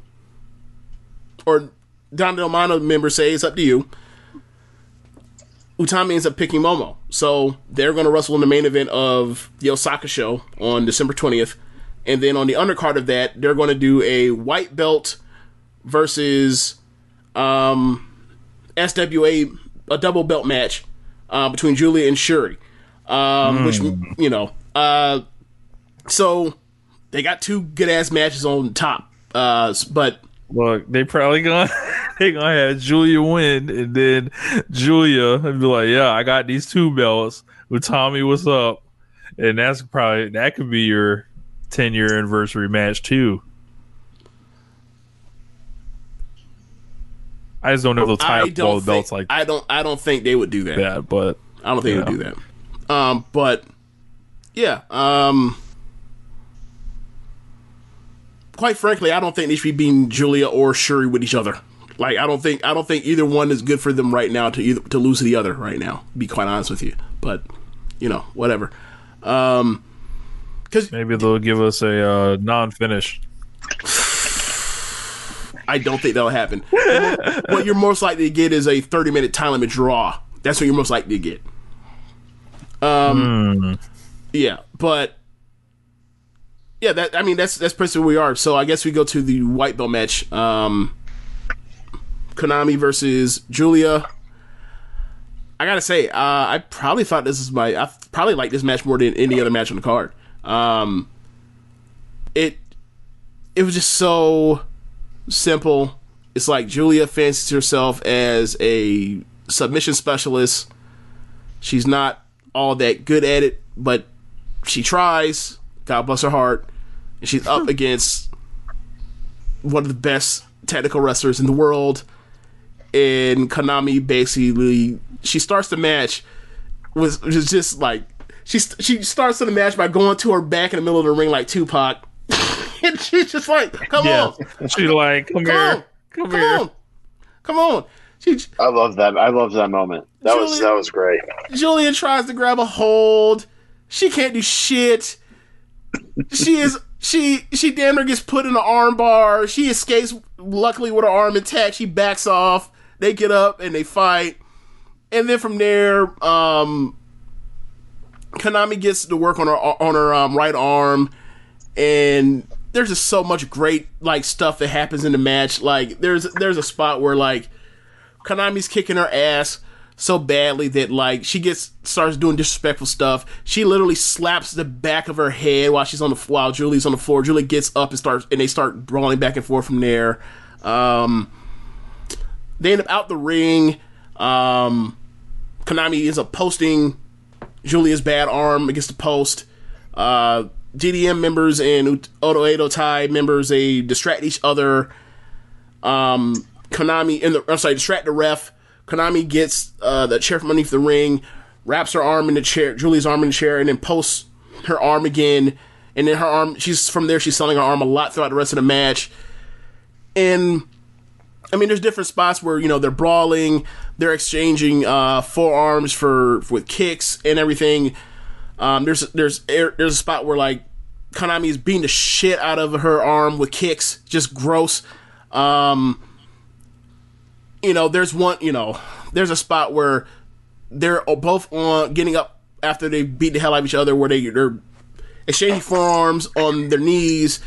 Konami knows that her arm is fucked, so it's like, come on, bring it on. I dare you to keep throwing these forearms. I dare you. And then Julia is just like, she keeps trying to throw it, and she gets weaker and weaker and weaker. And then, like, Konami keeps hitting her and throwing, disrespectful slaps in her face. And then Julia traps her arm and then just rears back and gives her a raw, unprotected, legit shoot headbutt that you can hear thudding through the arena. Shibata. Yeah. That was pretty. Yeah, that was. There's a time where Julia ends up getting this weird, like almost like an inverted version of Konami's old submission finisher, the Triangle Lancer, but like she can't hold on because her arm's too shot. It was just a great match. Like basically the end comes where Julia tries to get her up to give her her tombstone, but she can't because her arm hurt too bad. Konami slips off from the back, it gets her back, and then slaps on a Kimura. Julia adjusts a little bit and then gets her up and actually hits her with a tombstone and gets the win. And then like seconds later, Konami's up and talking shit and saying like, "You didn't beat me, you survived. This ain't over." I really enjoyed the match. This was like the best possible version of a Julia Konami match in light years beyond the match they had in the semifinal of the White Belt tournament back in January. Josh, it's on you. What'd you think of this? Yeah, no. So for me, like, there wasn't as many like spots that stood out to me, like the Red Belt match. Mm-hmm. But I felt like it was put together really, really well, and it flowed and it told a little bit better story, in my opinion. I really enjoyed this match quite a lot. And like you said, that a lot of those kicks, like, you know, normally in a wrestling match, you'd see those kicks kind of go to the head or the chest, and she was definitely working that arm, and that became the huge focal point of the match. And I thought watching it, I was like, oh, how is she going to win with that arm all, busted up? So, no, I thought it was a really good match. They really did. I got worked. So listen, I don't know if I like that one better than the Red match because it's a little bit different. Mm-hmm. I like them both, but I really enjoyed that match quite a bit. Yeah, no, the reason I'm laughing is like, no, we know that Julia's winning that match. Julia ain't fucking losing. Not no time soon, I don't think.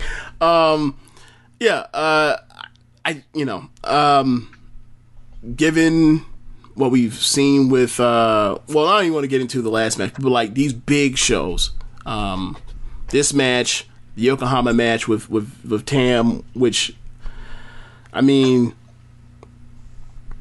I feel like almost like once a month I come on here and say it's like the people that were so upset that Julia was getting pushed over their favorites in Stardom. I feel you, but sit down. Like, look, man, like she's good. Like, I understand that it was rough when she first came through and people were mad at her because she transferred to Ice Ribbon. And fucked up what's her name's Silent Tequila's retirement tour or whatever else, but it's like she's here, she has good ass matches, they push her to the moon, they've done everything in their power to surround her with super talented women around her and she has nothing, and she has good matches all the time, and all the guys love Julia. Not as much as like they will want them, or Bushiroad will want them to yet anyway, but yeah, like she's doing very well. Yeah, it's like man, once you understand that Stardom is not the meritocracy that you think it was for some weird reason, the easier, and it's just like every other promotion, the easier you'll be able to accept that they push people because of they have something that, you know, is that not everybody can have, right? Like, it happens here too. Like, you just hope that like that person that gets pushed can have good ass matches, or, you know, put together intriguing television. And Julia's absolutely done that. So I just don't. I understood it, but it's like the amount of stuff you see on Twitter from people was just like, at the time was like, y'all overdoing it, and now like she's making y'all look foolish. Twitter being loud and wrong about somebody? No. Yeah. That's never happened before, Rich. Yeah. You know. It was so funny, like going back to like the final of the white belt tournament, like people were like, I saw a couple people that were like, Tam and Julia, this is gonna stink. And I was like, okay, well, when they win the Feud of the Year award in the Stardom Year-End Awards, what she gonna do? Like, quite frankly, they probably had the best feud in pro wrestling this year. If you accumulate all their matches together, they probably have. But whatever. So underneath this match was Bea Priestley versus Shuri for the SWA title. The SWA Loved title. It. Yeah, I did too. The SWA title, to explain to Josh, is basically a Gaijin belt. The rules of the belt is it must be defended. It can only be defended against people from a different nationality than the champion. So, so the first person to win it was Io, and then Toni Storm won it off Io, and then took it around the world and defended it at different stops or whatever else in different indie shows, and then came back and then dropped it off, and then like it's typically like the loner belt for whoever top Gaijin they trust, whether it's Jamie Hayter or it's Bea Priestley or Toni Storm most famously. So Bea had just won it because it was vacated by Jamie because she hasn't been back since the pandemic hit. But Bea had just won it at the Yokohama show by beating Momo. So they set this match up in the mid-October Korakuen Hall after they did a Oedo Tai versus Oedo Tai versus Donald Del Mondo multiple person tag. It was like a 6-person or a 8-person. Can't remember. At the end, Bea was talking shit. She said, her thing where she goes like, Shuri, you suck. Shuri, I have the audio. Yeah, Shuri blew her fucking stack and chased her out of the building. So they had that match. They ended up having this match. Just a great match. Shuri out wrestles Bea. Bea scrambles for the ropes 2 different times, then eventually gets a hold of Shuri's leg and goes to town on it. Shuri fires back, and like she does what I believe is selling the leg as well as you possibly can, while being a person that's going to still do stuff in a match. Because you can't do the Tanahashi where you just like, I'm just immobile. But like for a person that's like going to throw kicks with a bad leg, like, and given that in real fighting, the leg that you throw that's when a leg is hurt, you want the leg that you're going to kick with to be the one that's hurt as opposed to the plant leg. So she did a great job with that. I thought Tanahashi like. With the Dragon Screw leg whip? Yes. Two great workers on in Japan. B. Priestley and Hiroshi Tanahashi. Same level. It's funny because people hate her so much, but she's good. Like, how do you? Look, man. I can understand. Stardom Wrestler of the Year, B. Priestley. I'm not going that on One Nation Radio. See, here you go with this cap shit. So I can feel my brother-in-law getting angry at that notion. Yeah, I can just feel Zach just no right. So throughout the match, like B has answers for Shuri in the form of working over the leg and the ankle on her striking leg. So whether it's transitioning and rolling through after catching a kick and then slapping on this modified grapevine ankle lock, whether it's basically General Bret Hart like working over the kicking a hamstring to death, putting it against the rope, slamming down on it while it's against the rope. I thought she did a really good job. It reminds me almost of her match with Arisa from January. Was that January? Yeah, January. But like, maybe that was February. No, that's February. February, because the January match that she had was against Utami. So from February, but like it went the direction that match should have went. It didn't break off into you work over my leg for forever and then like I just run and jump and pretend it never happened. So. It was just so well done, and ultimately, like, because Shuri is a submission specialist, and her submission of expertise is trying to rip your fucking arm off the socket. She goes for arm bars, answer for time she's fighting from underneath, and it ultimately becomes like one person's a striker selling a bad leg, the other person is trying to take advantage of this with holds, but ultimately, like, how well can that work when you only have one arm to really try to slap holes on this bad leg? So then there's a spot where it was funny because there's a spot where they both get to their feet. Shuri goes for a kick. B blocks it with her bad arm. So they both sell. B tries to throw a forearm with the bad arm. Shuri blocks it.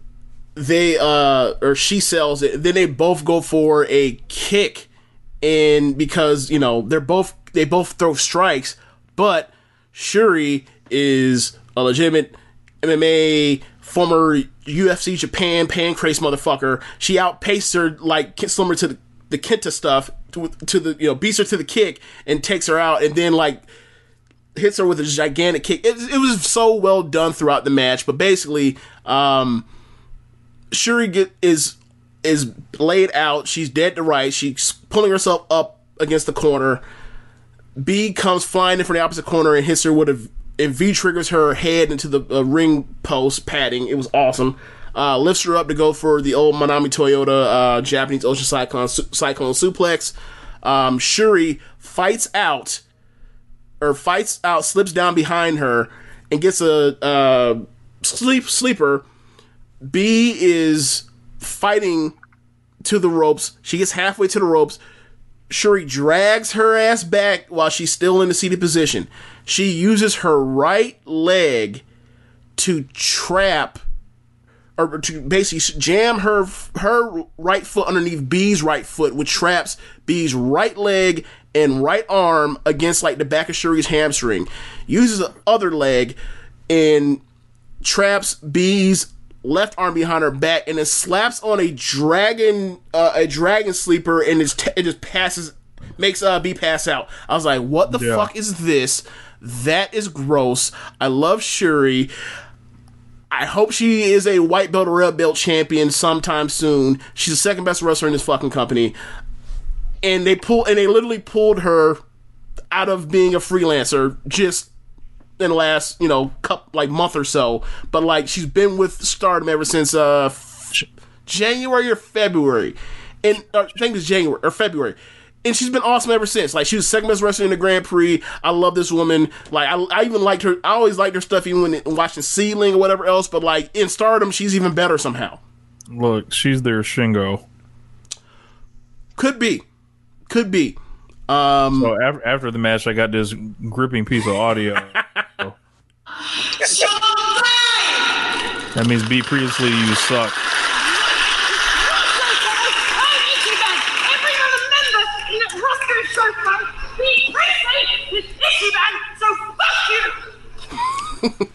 I loved it because she taught that shit to Shuri. Shuri ran her ass out the rucker, got her in the ring, whooped her, took her fucking belt, made her pass out, and then you tell me I suck? I just made you pass the fuck out. You suck.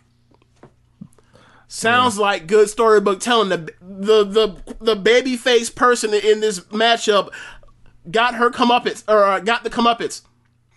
And the heel got to react like a heel still. Yes. Kind of keep their heat a little bit. Yes.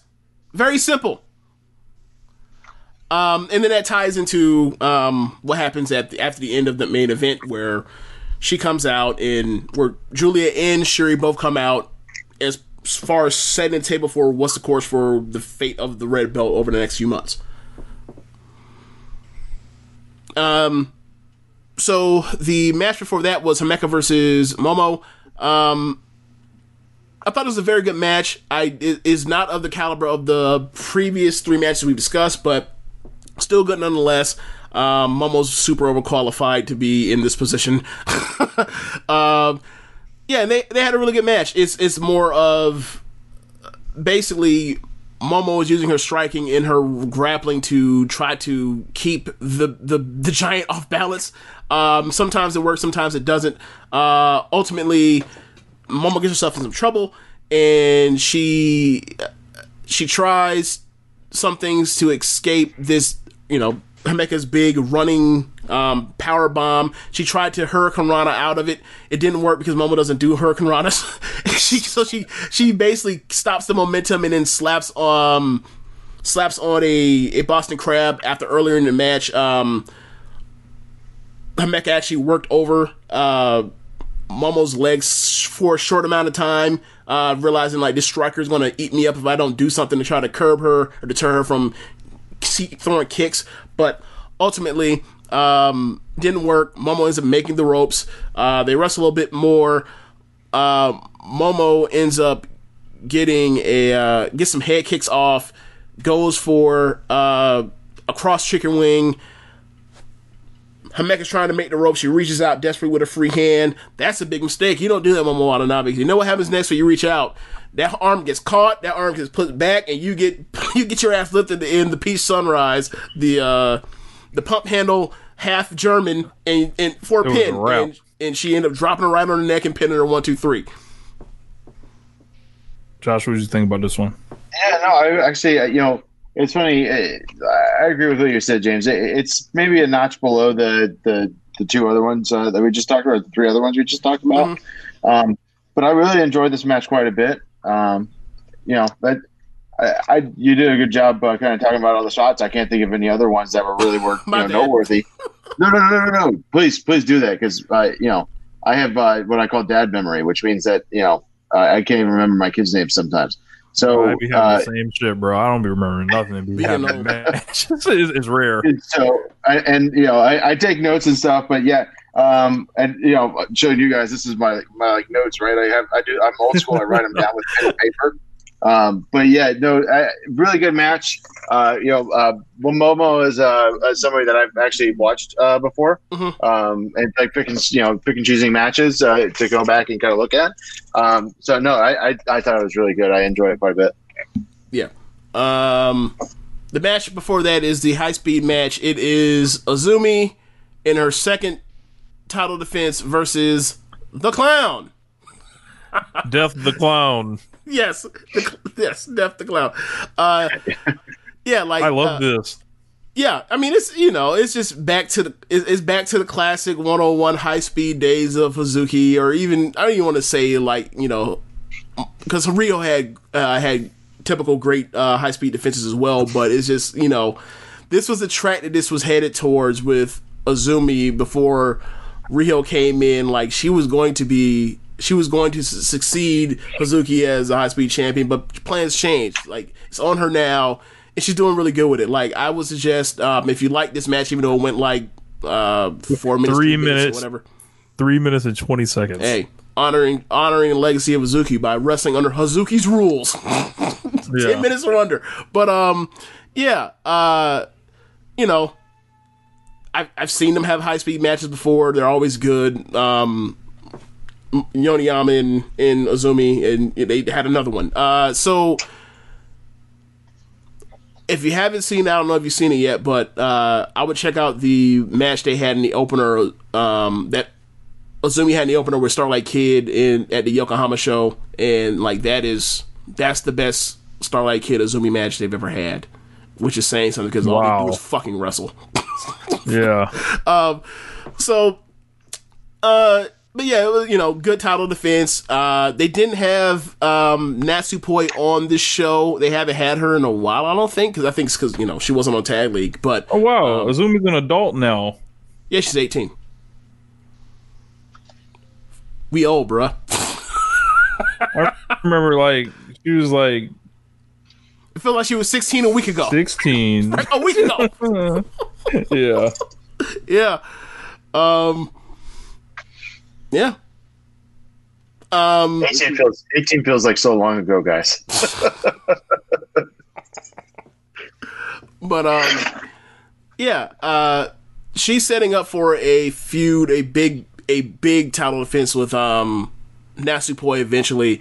They were in the Korakuen Hall show on Saturday, and they were in either a 4 or 5-way match, can't remember, but I think it was like a 5-way or 4-way, whatever. But those two went beeline for each other in the match. Didn't really care much about trying to win the match as much as trying to beat each other up, talking shit to each other. They end up getting each other caught in the ropes where they can't stop the pinfall from happening in the match they were in. After they get out of the ropes, they're grabbing each other by the hair and they're talking shit to each other, and Azumi and Natsupoi are gonna have a great match whenever they have it for the high speed belt. We know it's coming, but we don't know where. But it's gonna be fantastic. But before that is the 6-person tag match. I'm not gonna go into detail about it. As far as the moves in the match, but give you backstory to update you. On Saturday's show, let me phrase this. Let me go back even further. Let's go back. Tam is the second in command of Stars. She has been in Stars before they actually was called Stars. It was called the Stardom Army, and then it changed into Stars after some stuff we need to go over right now. But she has been Mayu's loyal number 2 for years. They wasn't allowed to have armies in Japan. That's what happened.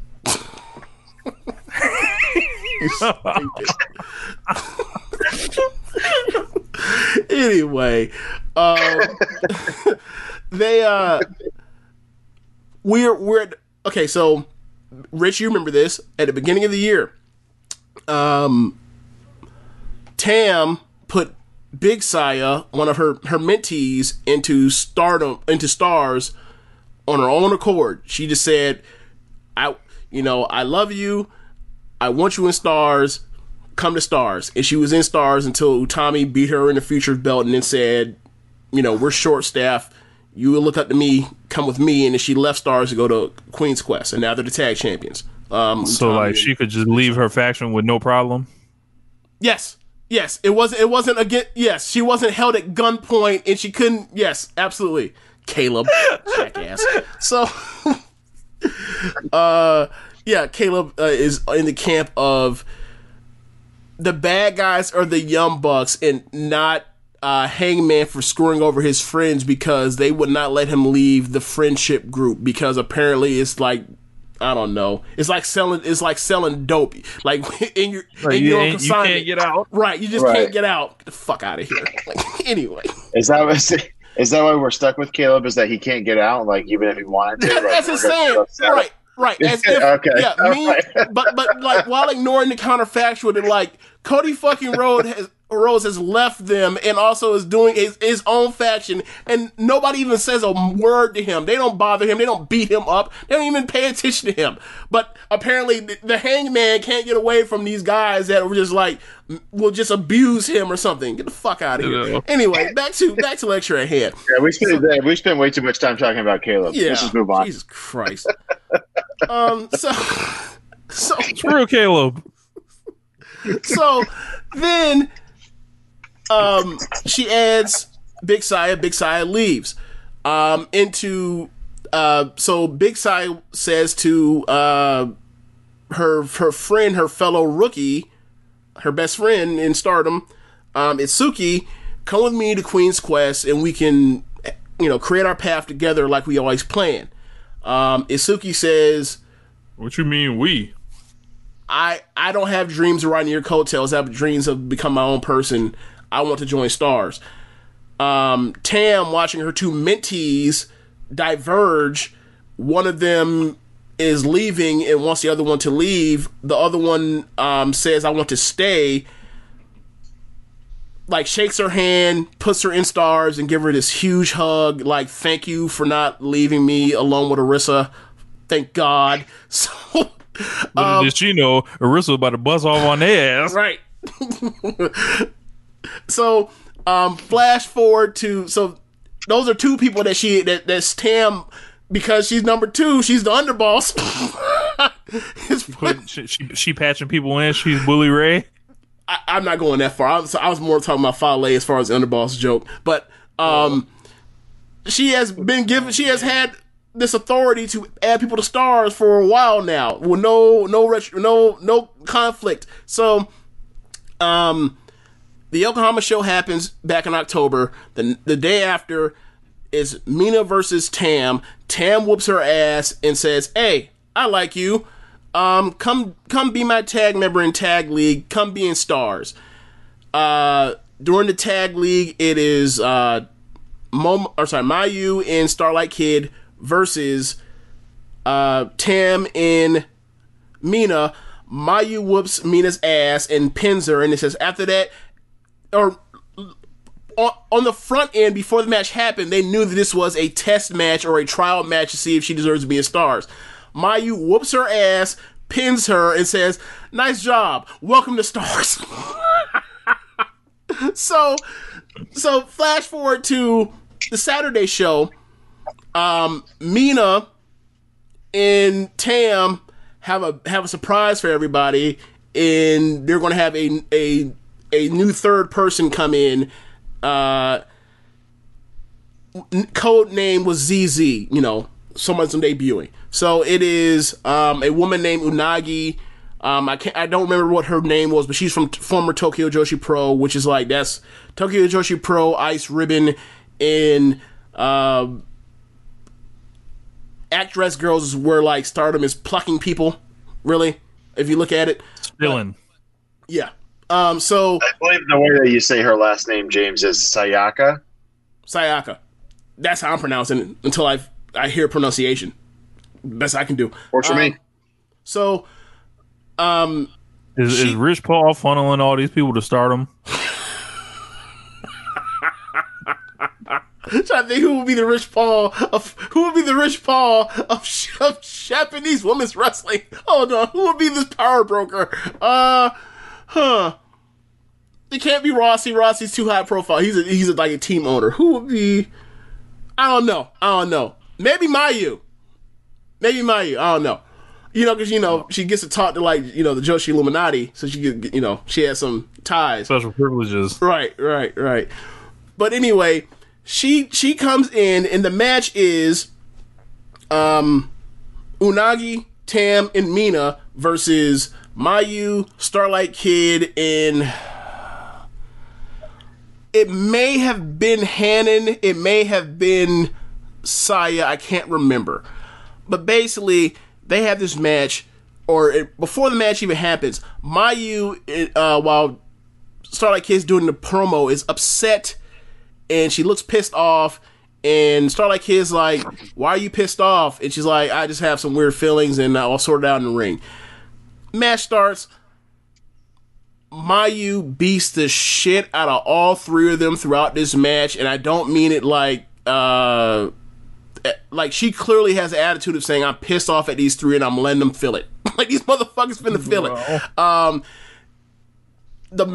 And Tam's like the last person to get in for a while, and then eventually Tam gets in with Mayu, and it is like fireworks. It is very similar to their Grand Prix match. And they just go at it, and then at the end, ultimately, Mayu's team loses. And she doesn't shake hands with them or none of that. Like, she just storms off. So there was a Twitter exchange that happened that I saw, and I'm getting this all out of chronological order because, like, I'm trying to avoid spoilers, so I block all their Twitter accounts. But Tam bringing in a fourth person to Stars in the year of 2020 was a tipping point. She was like, you're not even the leader of Stars. Who are you to keep putting motherfuckers in the Stars? What the fuck is going on? Tam was like, Mayu, you know I love you, and you saved me after I got kicked out of Oedo Tai in that match. But, like, my path isn't to just, like, follow behind you and ride your coattails for the rest of the time. So, as of right now, the standing is Stars, and then there is a subunit in Stars called the Cosmic Angels that is Tam, Mina, and Unagi. So they're the elite.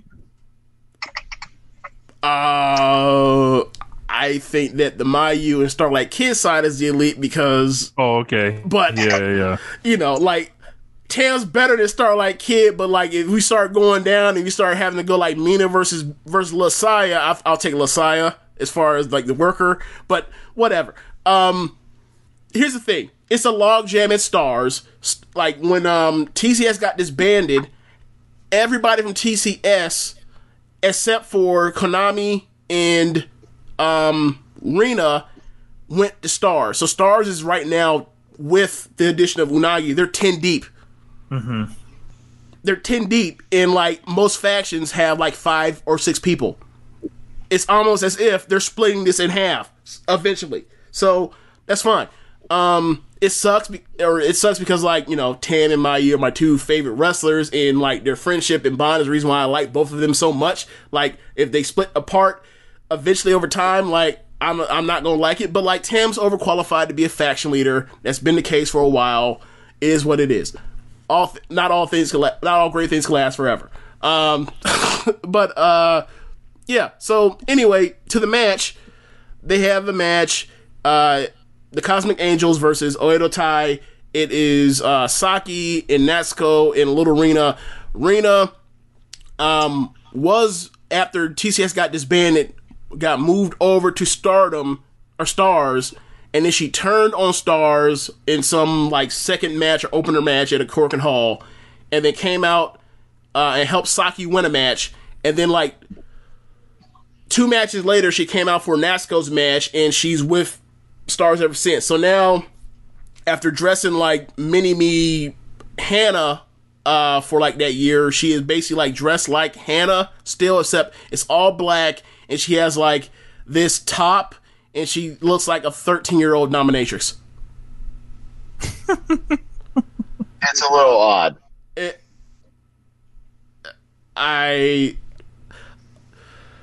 The thing is this, it's super odd if you don't have the context I have. Is like, she used to dress like this one woman that she used to inspired by. She passed away because she got cyber bullied to death, and she was wearing her garb, and then, like, she's on this heel team now, so she wears all of her garb stuff except it's all black now. It's like, but she looks like a dominatrix now. I know, but I've explained that to you. It's like, but you know, after I explained it to you, you're still like, yeah, cool, bro. It's a 13-year-old dressed like a dominatrix. What the fuck is going on? So so it's a mind. I understand. I completely understand. What's going on out here? That Vince Lombardi. Yeah.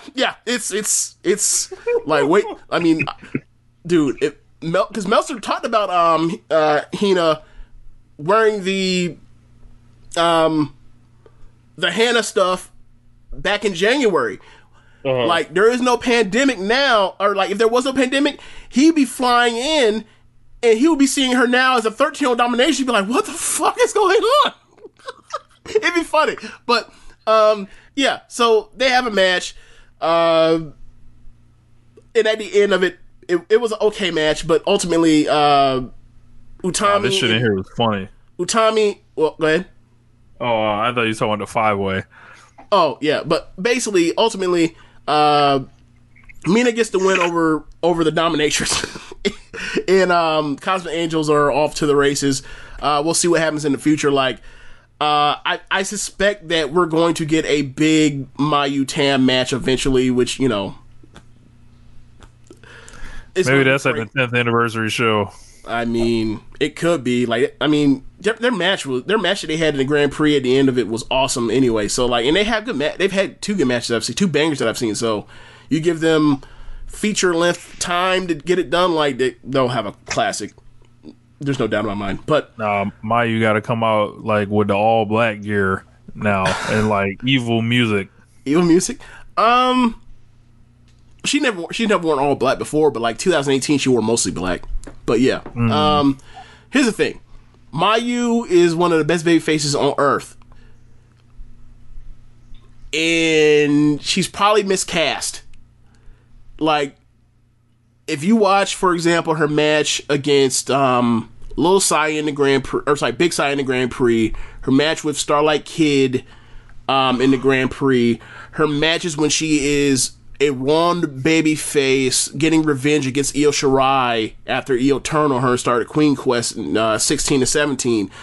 Mayu with a mean streak beating the shit out of people is fucking awesome. Like, so if she were to turn her heel at this stage in her career, she could do it and she'd be fucking awesome at it, because I've seen her have matches where she's had to bully people around and beat the crap out of them, and they've been great. So whatever they want, like, she can do anything. All right, so it is what it is. But you know, we'll see what they do. It seems like they're going this long path towards faction warfare, and I don't mind it, because like Unagi, she's only been wrestling for like a year. She has like less than 50 matches in her career on her belt. Mina, she's been wrestling for like about 2 years, and she doesn't have nearly as many matches like someone like Utami, who debuted around the same time. So, like, you know, I think Rich, you said you liked Mina already, but like, Unagi is somebody that I think that, like, once she gets, you know, 70 matches a year plus, like, she could be really good. So, there's room for growth there with that faction, especially given that the way they all look like money. So, the 5-way was, yeah. So the 5-way was the next match. Rich, this is your notes. You see that you love this match. You said this was some PWG shit. So go ahead. Yeah, this is a PWG match. All the 5-way spots. The referees doing spots with them. Yep. Oh, hold on. Let me say the names of everybody in the match. It is Riho and Starlight Kid and Hanan and Hina and Big Saya. Yep. So I saw Riho come out, and I was so happy. I miss Riho. Bring her back home to AEW. You know, bring her back home. You know, in this damn pandemic. I think she technically is home, Rich. That's why it was so funny. Yeah, go ahead. I was just going to ask a question, just because Riho came up. If she came back to AEW right now, like, where would they even put her? Like, what did she just go right after the title? Like, they have to ease her back in and then go for it again. That's what I was thinking. Yeah, I gotta remember, like, she was their most bankable star in the women's division at the time. I think the main thing is similar to Pac, is like, if they come over here, they have to stay they need a place to stay. So unless you set up a residency for them to be able to live, what else can they do except for go back? Right. You know, like, I mean, quite frankly, without the pandemic, like, she had a perfect situation for her, right? She could work in the biggest women's promotion in the country she's from, and then, like, they booked her as the biggest star in the division, which she was, in American television, and it was perfect for her. The problem is now, because of, it was like a feedback loop, and because of, you know, she wasn't originally in Stardom, she was in Gotta Move. She moved to Stardom, and because she was the AEW Women's Champion, or being groomed for it at the time anyway, like, she never did jobs. Like, she's been with Stardom for I think she showed up in the August. I think she showed up in the August Cork and Hall of last year. She's been around for like 14 months. She has yet to be pinned or submitted. Wow. Yeah. Yeah. Smart. So, yeah, and I don't mind it. Like, there are some people that they lose their mind over it, but I don't care. It's like, she's not put in high stakes situations. Like, the problem, the thing that kind of stinks for Riho is that because of her situation where there is clearly a credo or some type of decree that she cannot do jobs, they don't put her in any matches of consequence. So right. They made her the high speed champion, and then, like, when it was time for her to say, all right, we gave you this title shot, it's time to put the belt on, go to Azumi like we were playing to before you won the table. They put Starlight Kid, and they made a 3-way, and then Azumi pinned Starlight Kid. So, and then, like, when they did Tag League with Riho, Starlight Kid was there. They tagged together, and all they did was have Starlight Kid do jobs for when they need to lose. So that's Riho, elite level working. So, like, what ends up happening on these shows that Riho's on is, like, you know, normally either Stars, Queen's Quest, or Donald Armando main event, and then also on the second. The semi-main event, and then the third or second match, Riho's is in some type of multiple person match or a tag match, and she's tagging with either Queen's Quest or Stars, and, like, she either wins or she loses because someone else got pinned or submitted or whatever else, but she never does jobs. Mm-hmm. And it's like, she's very good. If this thing wasn't on, I think she would be top 8, but they're never going to, like, but she's never had a white belt match or a red belt match, and she's never going to because they can't beat her. Right. Yeah. So it's cool to have her. That's an interesting pickle. Yeah. It's cool to have her, but, like, it sucks that, like, she's clearly good enough to be, like, up the card, but, like, she's just stuck in main event purgatory. And, like, ultimately, if she's still selling a bunch of merch, whatever, with Stardom, like, it doesn't really matter. She's making her money. But, like, it stinks that, like, she's stuck where she can't be a top star in America, and then also because of the decree with the American stuff, she can't be at the top of the card in Japan either. So, like, she's making bank, but it sucks because, you know, she can't really, like, do what she was meant to be doing right now because of the stupid fucking pandemic. Wear a mask. So, you know, put the red belt on her and just let her beat everybody, you know. And then drop that shit and hand that belt back and say you lost your smile. Hey, well, you know, the most right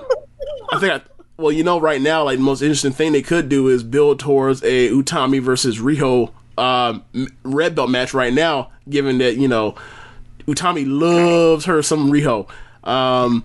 This was the start of this, like, Queen's Quest thing. Before, she was mostly just tagging with Stars or with Tokyo Cyber Squad, but once that started to get disbanded, they had a random Cork and Hall match where, like, second or third match was Utami tagging with Riho, and Utami was like, they're together and they're cutting a promo, and, like, Utami's like, you just you just stay safe and I'll protect you. And Riho was like, oh. she literally made the noise, oh, like, what?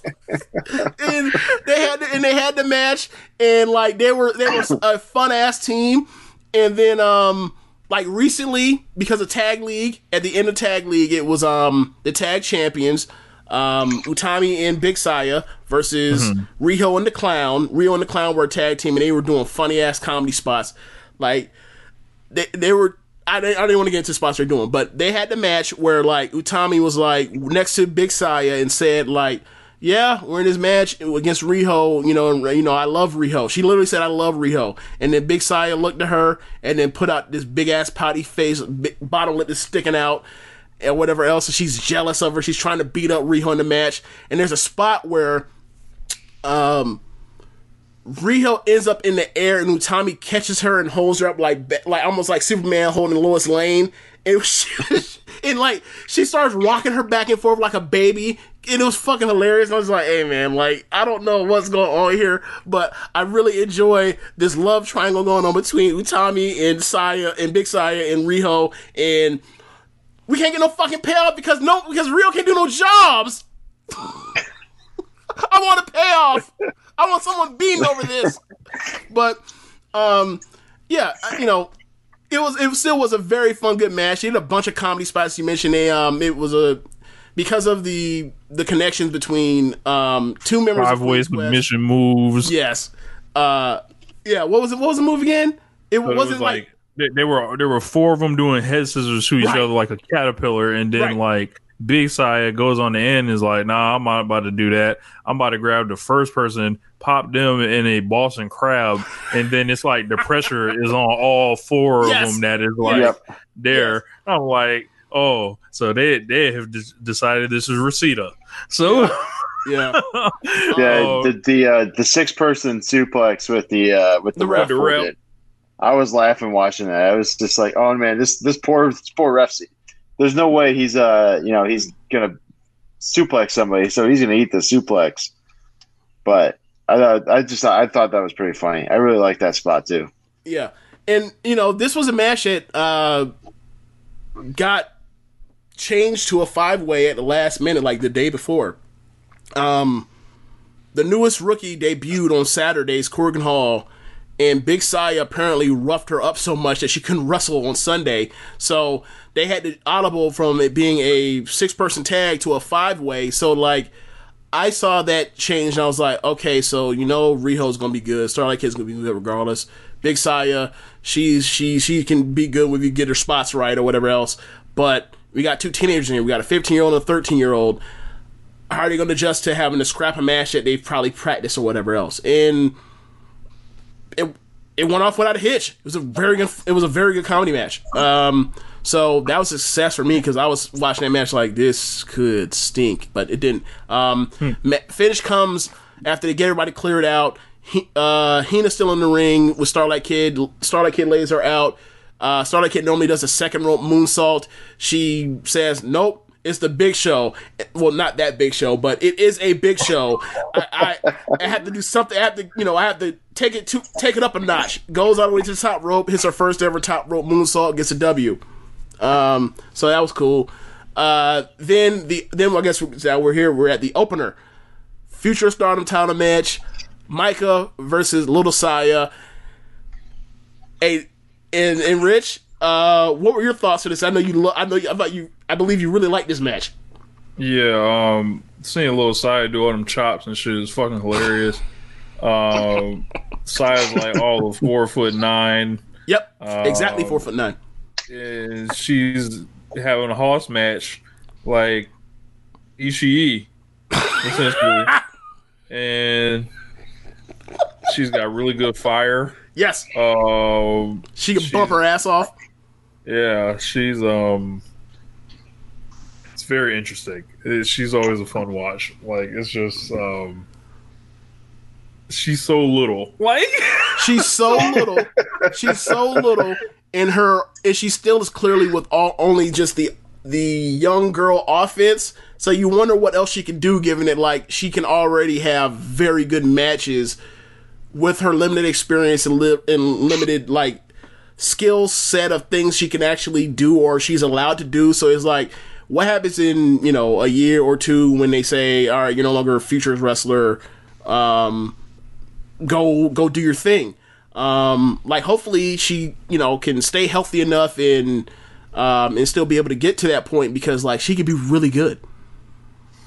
Yeah. Solid opener. Yeah. Micah, I've forgotten to mention this. I've been wanting to mention this ever since the October 3rd match or show. Micah has gotten new gear, and it comes with a new robe. And the robe is so awesome. Did you notice what the robe looks like, Rich? I did not. It looks like samurai armor, Rich. She's going to war. It's fucking awesome. She comes down to the ring like a samurai, takes off the garb, and then gets the cheese to beat the shit out of people and throw them around. I don't know what her future holds. That was what wrestling's supposed to be. Everybody's supposed to like dress up in like wild outfits and then take them off to get into the spandex and then whoop ass. Yeah, I just wanted to mention that because like I keep forgetting to mention every time I go over Stardom. It's like this woman comes down to the ring dressed as a samurai, ready to whoop ass. But so like Will Ospreay. Oh God, she doesn't have a samurai sword, but yes. Maybe B can put the word in and borrow it from Will. Wow. One thing I like to know. Props department can send it over to Bushi Road. Wow. So Rich. On a scale of 1 to 10, how ask both of y'all, how big do y'all pop when Saya broke out the shoot raw legitimate headbutt? I was not expecting that in an opening match. I was not. Yeah. Yeah. I mean, you always see those headbutts and you wonder like, oh man, like I don't know, headbutting people like I don't give a fuck what people do in the ring, but like headbutting is like, just don't do it. For a young girl opening match, I was shocked. I couldn't believe it. How old are these girls, James? Micah and I almost said Shuri. Micah and Lasai are both like 23ish, 22, 23ish. Okay. Not that that's any better to. I know that's a great age to do headbutts. I know Saya looks like she's 15. I get it. No, I would have guessed that she's the older one just by looking at the face. But in my notes I literally wrote, do these two women hate each other? Just because like to bust out a shoot headbutt in the opening match. I was just like, I don't even know what I'm watching right now. Like, this is insane. Right. Like, this is the opener? What the fuck?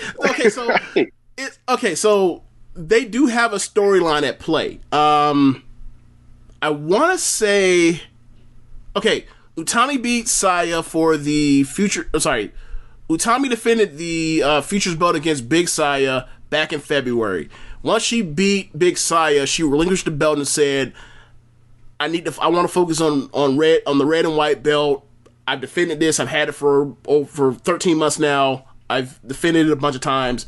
I'm leaving it for the future. So, when she took Big Saya with her to the QQ and they went off to the sunset. So, the belt was defended between Big Saya and Micah and Lasaya in this match that I forgot the name of it, but basically the rules were it's 3 of you. There's 2 people going to be in the ring for a fall. The winner and then like one person wins, one person loses, and then the loser's replaced by the fresh competitor, and we're going to keep having matches or falls over and over and over until someone wins back-to-back falls. Okay. I gotcha. Yeah, so basically it was the old win by 2 at the neighborhood basketball ball court. Yeah. Yeah, so basically it was a good ass match, by the way, because like after each fall progresses, like the matches get shorter, more intense, they sell more, and like by the end of it, Micah pinned Lasaya, and she became the future champion. I think it was like, it may have been the July Korakuen Hall or maybe the August Korakuen Hall. I can't remember. But she's been champion ever since. Recently, Big Saya went for another shot, challenged Mike for another Futures Belt match, and Micah put her away. So Saya has this match, or Lil Saya has this match, loses, and then like clearly that's not over. Like she is chasing after this Futures Belt, and she'll get another shot eventually. But like even the freaking young girl belt has a storyline, and people chase after. So yeah, it's a well booked company. It just comes down to exposure. But yeah, like I said, like good show, top to bottom, consistent. And I wonder what they're gonna do in the future, because like there's some certain things like it's gonna be heartbreaking to see what happens as far as this Mayu and Tam thing. But if it needs to be done, it needs to be done, because you know, you gotta have something. You have to have something for Mayu to do while she's side questing without the belt, because like she's the biggest star in the company, and they took the belt off her, and this was her H1. So like, where do you go from there? Like, and don't tell me we're gonna have some usual shit. It's like, no, you can't be doing that. The Bushiroadism of it all, right? Like Gato, like find out Gato was recently hired. Like, actually, we gonna get this shit on Natsuko, and then we gonna do ref bumps and all the shit, and then we gonna have somebody that don't try, you know, get real popular, and then they're gonna swap the belt there and do a bunch of matches with Natsuko, you know. But while Mayu wrestles against, like, who's the third person in Donna Del Mondo? Third person down the mountain is Micah. Okay. Can't even do that. Everybody works hard in Stardom, except for like maybe like two people. There's only two people you can even say are loafers. Let's see. They have her fight Def Yamasan, you know. Yeah. I'm not. Yeah, Def Yamasan's now in the stars, but I get your point. I get you. You know, B Priestley eventually, you know, she's Jay White. Yeah, you know, she ends up with some type of beef with Natsuko, and like, you know. All right, Momo, now you hit too close home. That part could happen. Look, they're in the same fashion. And now Momo, since you know she's never really got her chance, she wins the Grand Prix, but she ended up losing her shot. But out of the kindness of, I lost my headset, you know, out of the kindness of the new champions, I didn't know who Naito was. I didn't cast a Naito. Saki Kashima, how about that? Out of the kindness of Saki Kashima's heart, you know, God. She then would give you know, that title shot to what's her name? Momo, yeah. That sounds like that would suck. Yeah. So yeah. I mean, when you explain it like that, Rich. Yeah.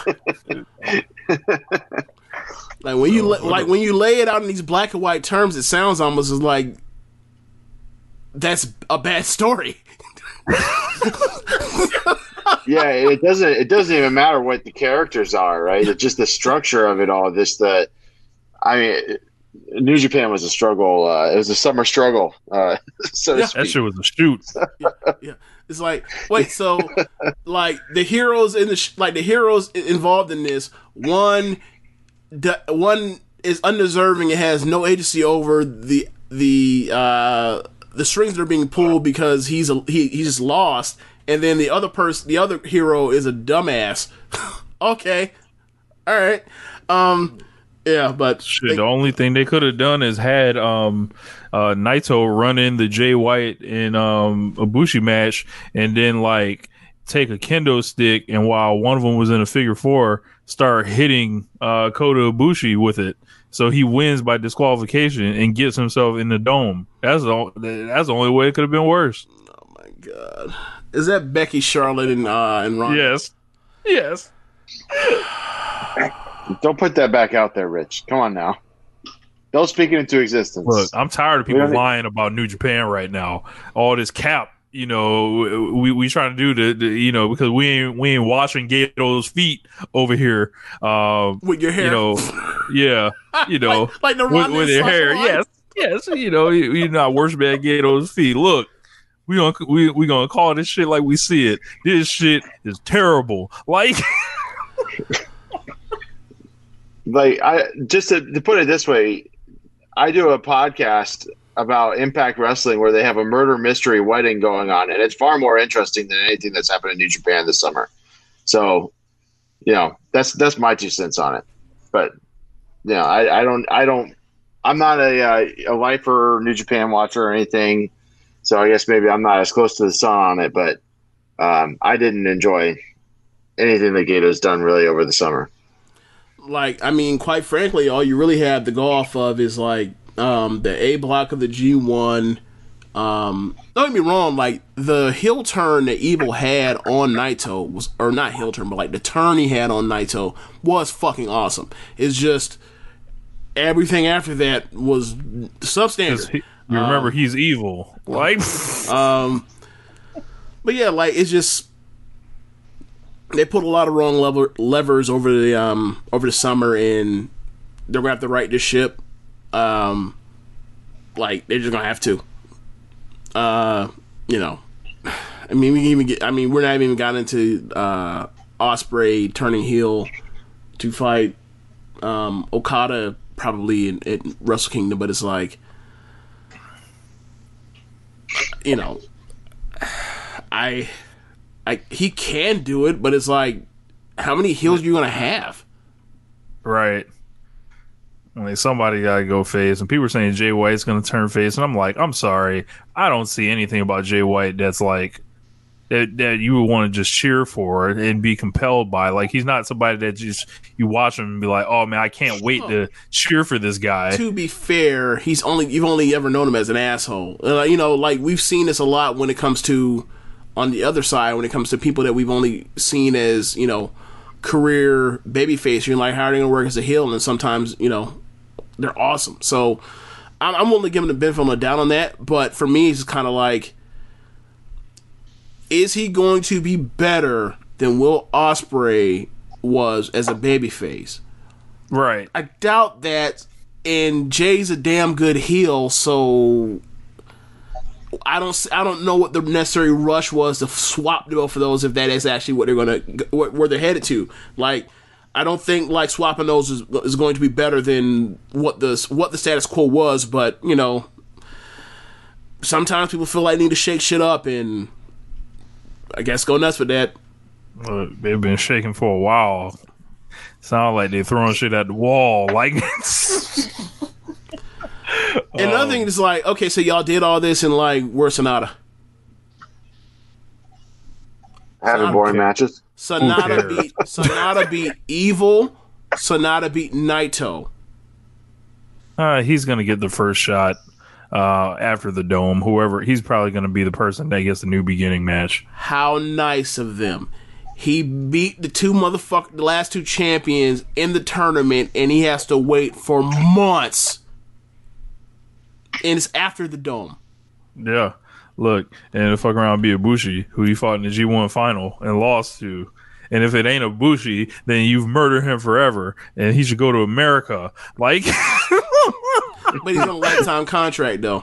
Yeah, you know, so he ain't really going nowhere. Look, and then if you beat Tetsuya Naito, you pissed off and wasted away this guy's title reign and literally booked it around interference for a year.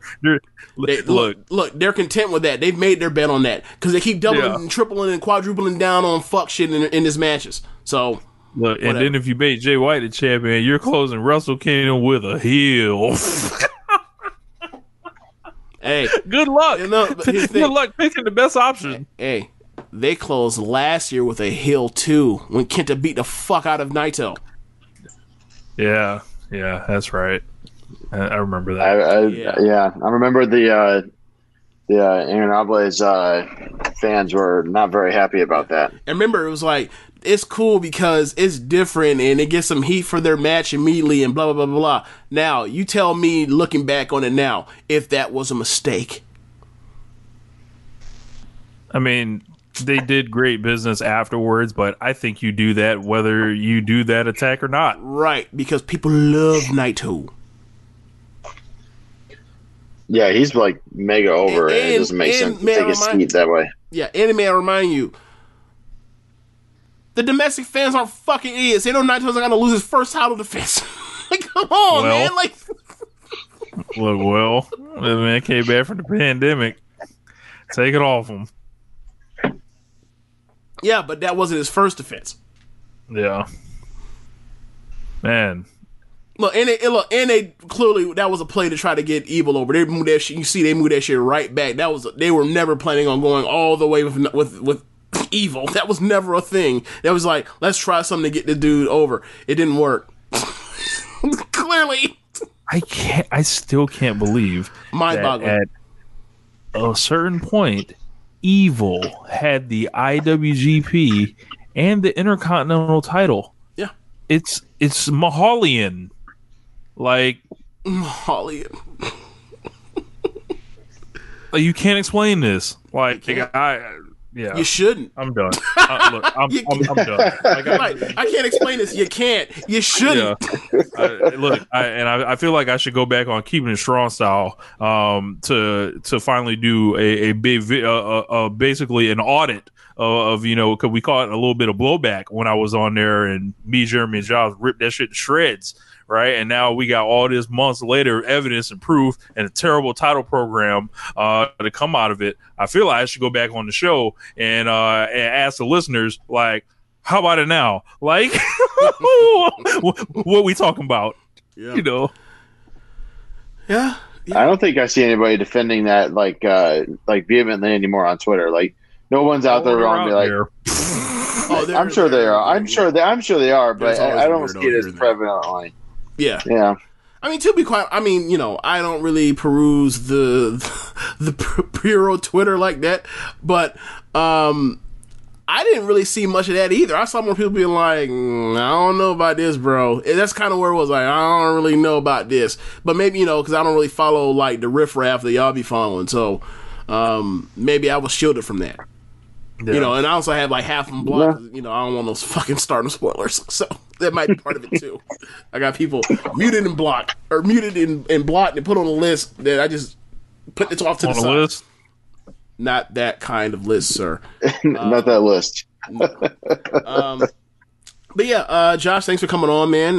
Late night, but appreciate it. So give us your plugs, please. Yeah, absolutely. No, thanks for having me. It was a real blast.